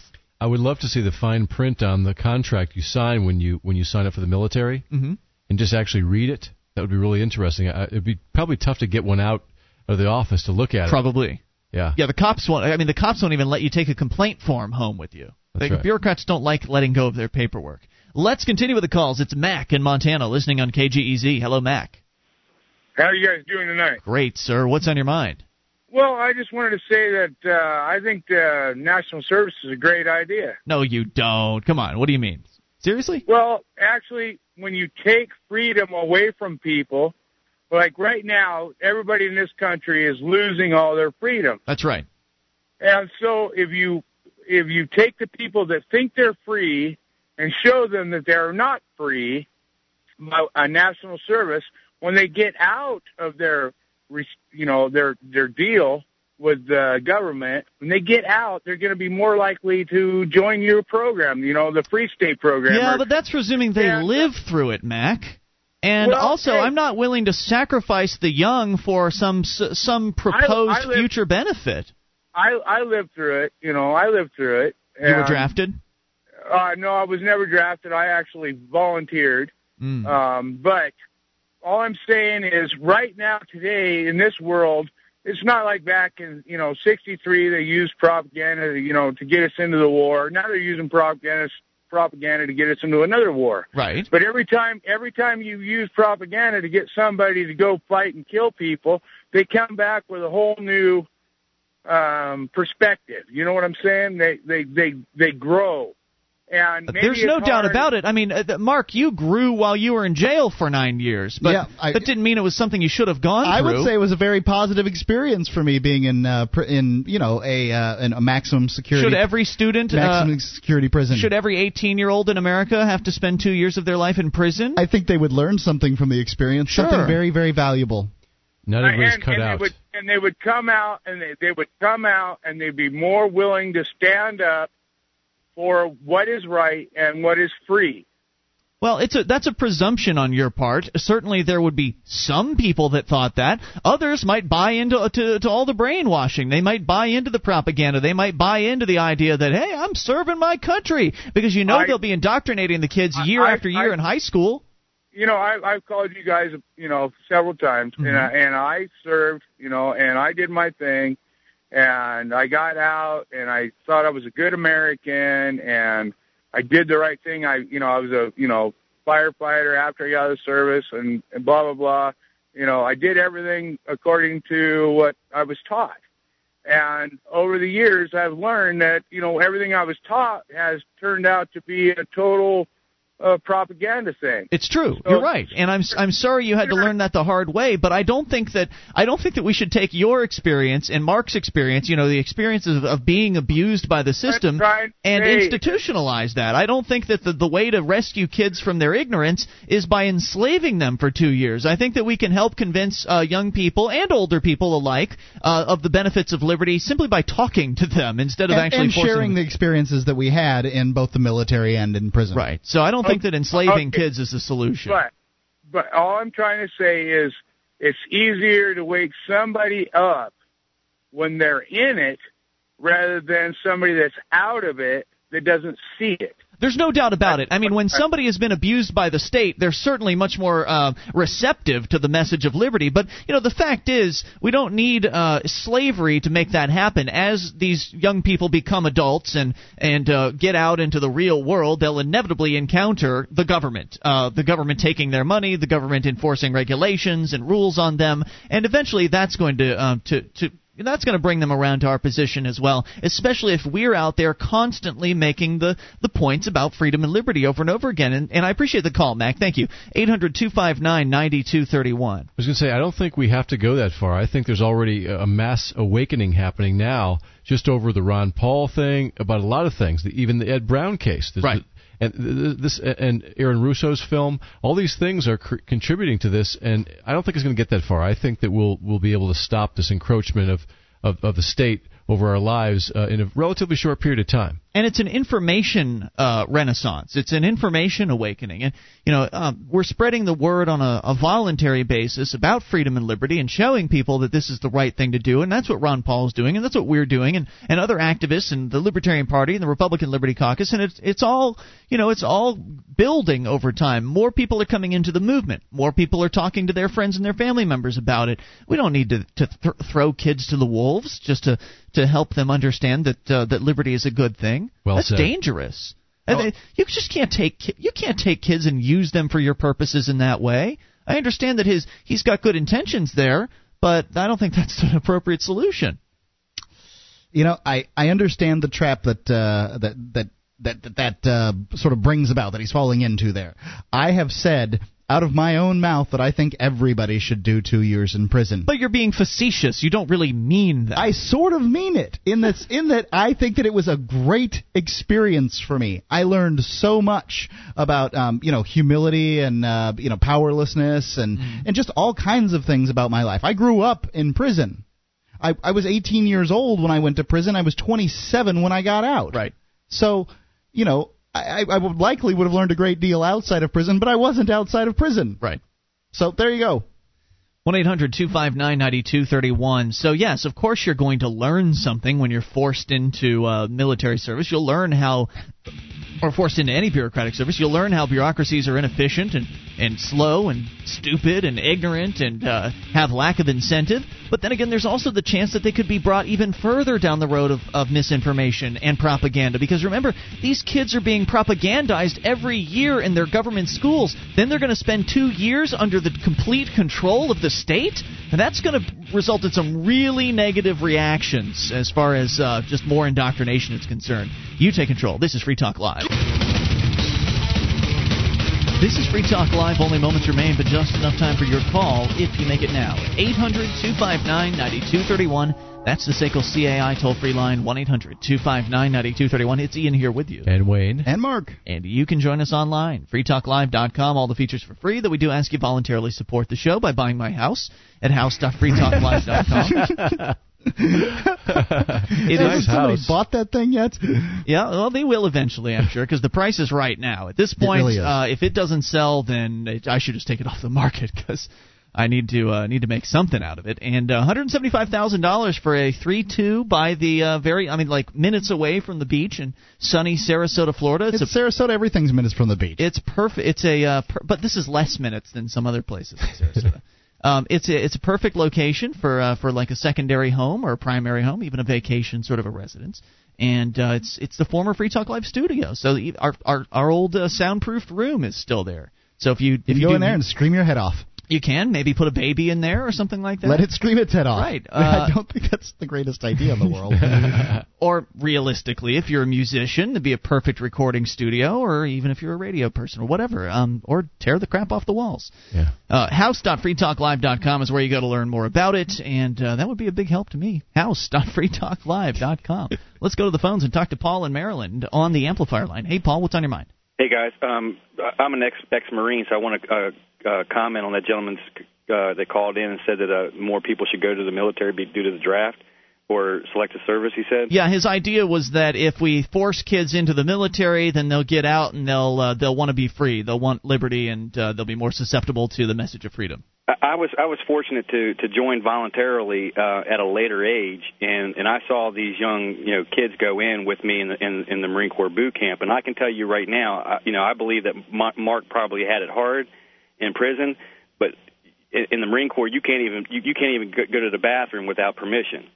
Wow. And so I really truly believe, and I agree with Mark, that when I came out of there, before I went in, I took a lot of stuff for granted, but coming out, I don't any longer. So if you actually peed your pants or something in the military, that would sort of be defacing government property, right? Because we were talking about before, you're owned by the government. And no, they actually forced you to do that. They would force 8 canteens of water down our throat, and we would have to pee our rack. What? But, because you can't go to the restroom until an hour after taps. But anyways, this is the reason why I'm calling you guys, because I'm in huge turmoil. All right. Is there anybody that is very, very, very close to you? What, meaning, like physically? Yeah, like somebody that's very important to you. Do you have? Yeah, of course. Sure. Now, when you have somebody that's important to you outside of your radio station, because you guys are very, I don't want to say lucky because you put a lot of hard work into this, but you have the opportunity to get on the air and talk, with each other. Mm-hmm. And I'm not in New Hampshire yet, but I will be there soon. Right. And when you talk to somebody that's very important to you, and they just flat out tell you that you might as well just go ahead and put a gun to your head, how do you come back to that? And, how do you? They agree. I'm talking about my family members, people that are very close to me, and why would they say that you should put a gun to your head? Because they say that's all I talk about is liberty and freedom. And so they're tired of hearing about it, basically? Yeah, well, I don't know if it's so much that they're tired of hearing about it. Like if we happen to be sitting around and something will happen, like the Baltimore was getting ready to pass that curfew, right? Okay. And I was like, look, if that passes, I'm out of here now. Mm. And they're like, why you got to be so negative? I said, I'm not being negative. I'm just telling you that's just an infringement upon people's liberties to be able to walk around the streets or drive down to Baltimore. Right. Well, that needs to be said, so don't feel bad for saying it. If they don't want to hear it, then sooner or later the state's going to encroach on them enough where it'll be too late for them to say anything. Well, this is where they come back, Wayne. They say, well, if you're right, then you can tell me that you're right. I said, but look, it's going to be too late. That's right. So then they told you to put a gun to your head because my uncle. I went down to visit my mother in Southern Maryland, and we were down there talking, and he was going off about taxes and a whole bunch of other stuff, and I was telling him about the book that I'm writing, and I said, look, it's inspired by you, and he's like, what do you mean? And I explained why I was inspired by him, and then we started talking about your signature. And I was like, look, are you familiar with red light cameras? And he's like, yeah. I said, well, if you get a ticket going through a red light camera, you get a ticket, don't you? He's like, yeah. I said, well, how do you get the ticket physically? He goes, it gets mailed to you. Mm-hmm. And I said, did you sign anything? He's like, no. I said, okay, well, let's say you went through a traffic light where there was no red light cameras and a police officer pulled you over. You're forced to sign that ticket. And if you don't sign that ticket, you go to jail. And I was like, listen, how is it that you don't understand this? I mean, that you understand it, but you can't put it together. He goes, Paul, then you don't believe in any laws. And I said, no, you're taking it wrong. He's like, look, I don't know why you're getting so upset about this. I said, I'm not getting upset about it. I just want to talk. He said, just put a gun to your head and kill yourself. He goes, Look, and all my family members say this. They go, look, we can't worry about this every day. We want to just live our lives. Well, when you think about the Founding Fathers, America wasn't rising up against the King of England. They were doing what they were told. Mm-hmm. And that's what most Americans do. A few loud people who just simply wouldn't or couldn't take it, they made a bunch of noise. A very small minority. A very small minority. And they managed to rally people to their side. Still a minority. The people they rallied to their side were still a minority. If at the very least, if you're a tax dodger and you speak out against the government or whatever, you're in good company, because so was Benjamin Franklin, so was Thomas Jefferson, so was James Madison. But that's not going to. I mean, none of those points are going to make a difference on his family, and I think it's important to point out. They do. No. They'll just here's a very good important issue. We were talking about, my whole family and I, we were talking about inflation. I didn't bring it up; they brought it up. Mm-hmm. And I said, look, I'm trying to give you a synopsis here. I said, look, if somebody comes into your house and steals, let's say 10% of your money and walks out, you're telling me that that's okay? And they're like, well, as long as I still have my 90%. I said, I was like, am I insane or are you insane? No, I think a lot of people are brainwashed, and I think they've become complacent. Right, and this is a problem that I encountered personally with my family. My father is more of a libertarian-leaning guy. In fact, he used to come to the Libertarian Party meetings down in Florida, and then he stopped, and I think it's because my mom cracked down on him or something like that. He was weird. He was I was managing a campaign for a libertarian candidate, and my dad was behind the campaign, and then all of a sudden, a few weeks before the election, he pulls out and doesn't come to any meetings anymore, and then on election day, he told me he was voting for the Republican, and I said, well, what happened to your principles? And he didn't really have an excuse for me. I think basically my mom was going to turn off the sex or something like that. Well, but anyway, there's no guarantee that that's in fact what he did. When he went into that voting booth, it was only him standing there. Yeah, I understand that. But anyway, my point being that my mother could not handle talking about issues, talking about freedom and liberty. She couldn't handle it because I would always ask poignant questions that she couldn't really answer very well. I mean, if she were to answer the questions, it would have questioned her belief system and her paradigm and all of that, and she didn't want to question her belief system, so she would just refuse to answer the question, and then she would proceed to get upset about the fact that I asked her the question in the first place, and then she demanded that I not talk about those sorts of things with her, to which I said, okay, well, that's fine, then don't expect me to come around anymore. Because would you say that your mom's a fearful person? I don't really know how to answer that. I mean, was she afraid of answering my questions? No, yes. Just fearful in general. Is she one who would be taken in by all this talk about, the terrorists are going to come here Probably. if we don't go and get them? Yeah, she's a Republican. And hey, Wayne? Yes? Do you have a significant other? Yes, I do. So all three of you basically have a significant other. Mm-hmm. Can all three of you answer me this? Are you able to speak about these issues with your significant other? Well, mine is Julia, so absolutely. Okay. Yeah, his pretty much mirrors his beliefs. My wife's a Democrat in the sense that she, if she's going to vote for one of the two major parties, she's going to vote for a Democrat. She sort of believes a great deal of libertarian principles, and certainly believes a lot more of them now that she's had to live with me for 2 or 3 years. Mm-hmm. She, on the other hand, does not emphatically does not believe that marijuana or any other drug should be legalized.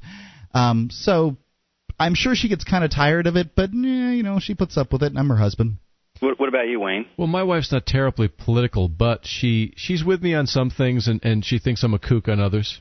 But we're not talking about wives necessarily. We're talking about your family, and it's a totally different situation. Well, my girlfriend's dying from cancer. So she's not going to be here much longer. That's why I couldn't get up to Ed Brown to help him. I see. And as soon as she passes away, which the doctors told me she has anywhere between 2 to 3 months left. I'm packing up and I'm going to New Hampshire. Good. Well, we're looking forward to having you here, and unfortunately we're out of time at this point. But thank you for the call, and we look forward to seeing you soon. Just a final comment on the issue of family not wanting to hear about this sort of thing. Fine. That's right. Life is short. Right. If they don't want to hear about it, don't spend your time with them, because if it's important to you to talk about these things, spend time talking to people that are at least receptive to your message. And in many cases, your family is going to be the most difficult set of prospects you'll ever come across. There's no doubt about it. To those of you that have receptive families, you're so lucky. It's been Ian here with you. And Wayne. And Mark. We'll be back tomorrow night. Online in the meantime, freetalklive.com. DVD, books, music, instruments, periodicals, computers, software, electronic, photo, cell phone, office product, home and garden, bed and bath, furniture, kitchen, pet supply, automotive, hardware, apparel, shoes, jewelry, grocery, healthcare, sports and outdoors, toys, games, used, and more. It's a department store at your fingertips. Amazon.freetalklive.com. Get all your shopping done, a great deal, delivery to your door, and a percentage of your purchase will go to Free Talk Live when you enter Amazon through Amazon.freetalklive.com.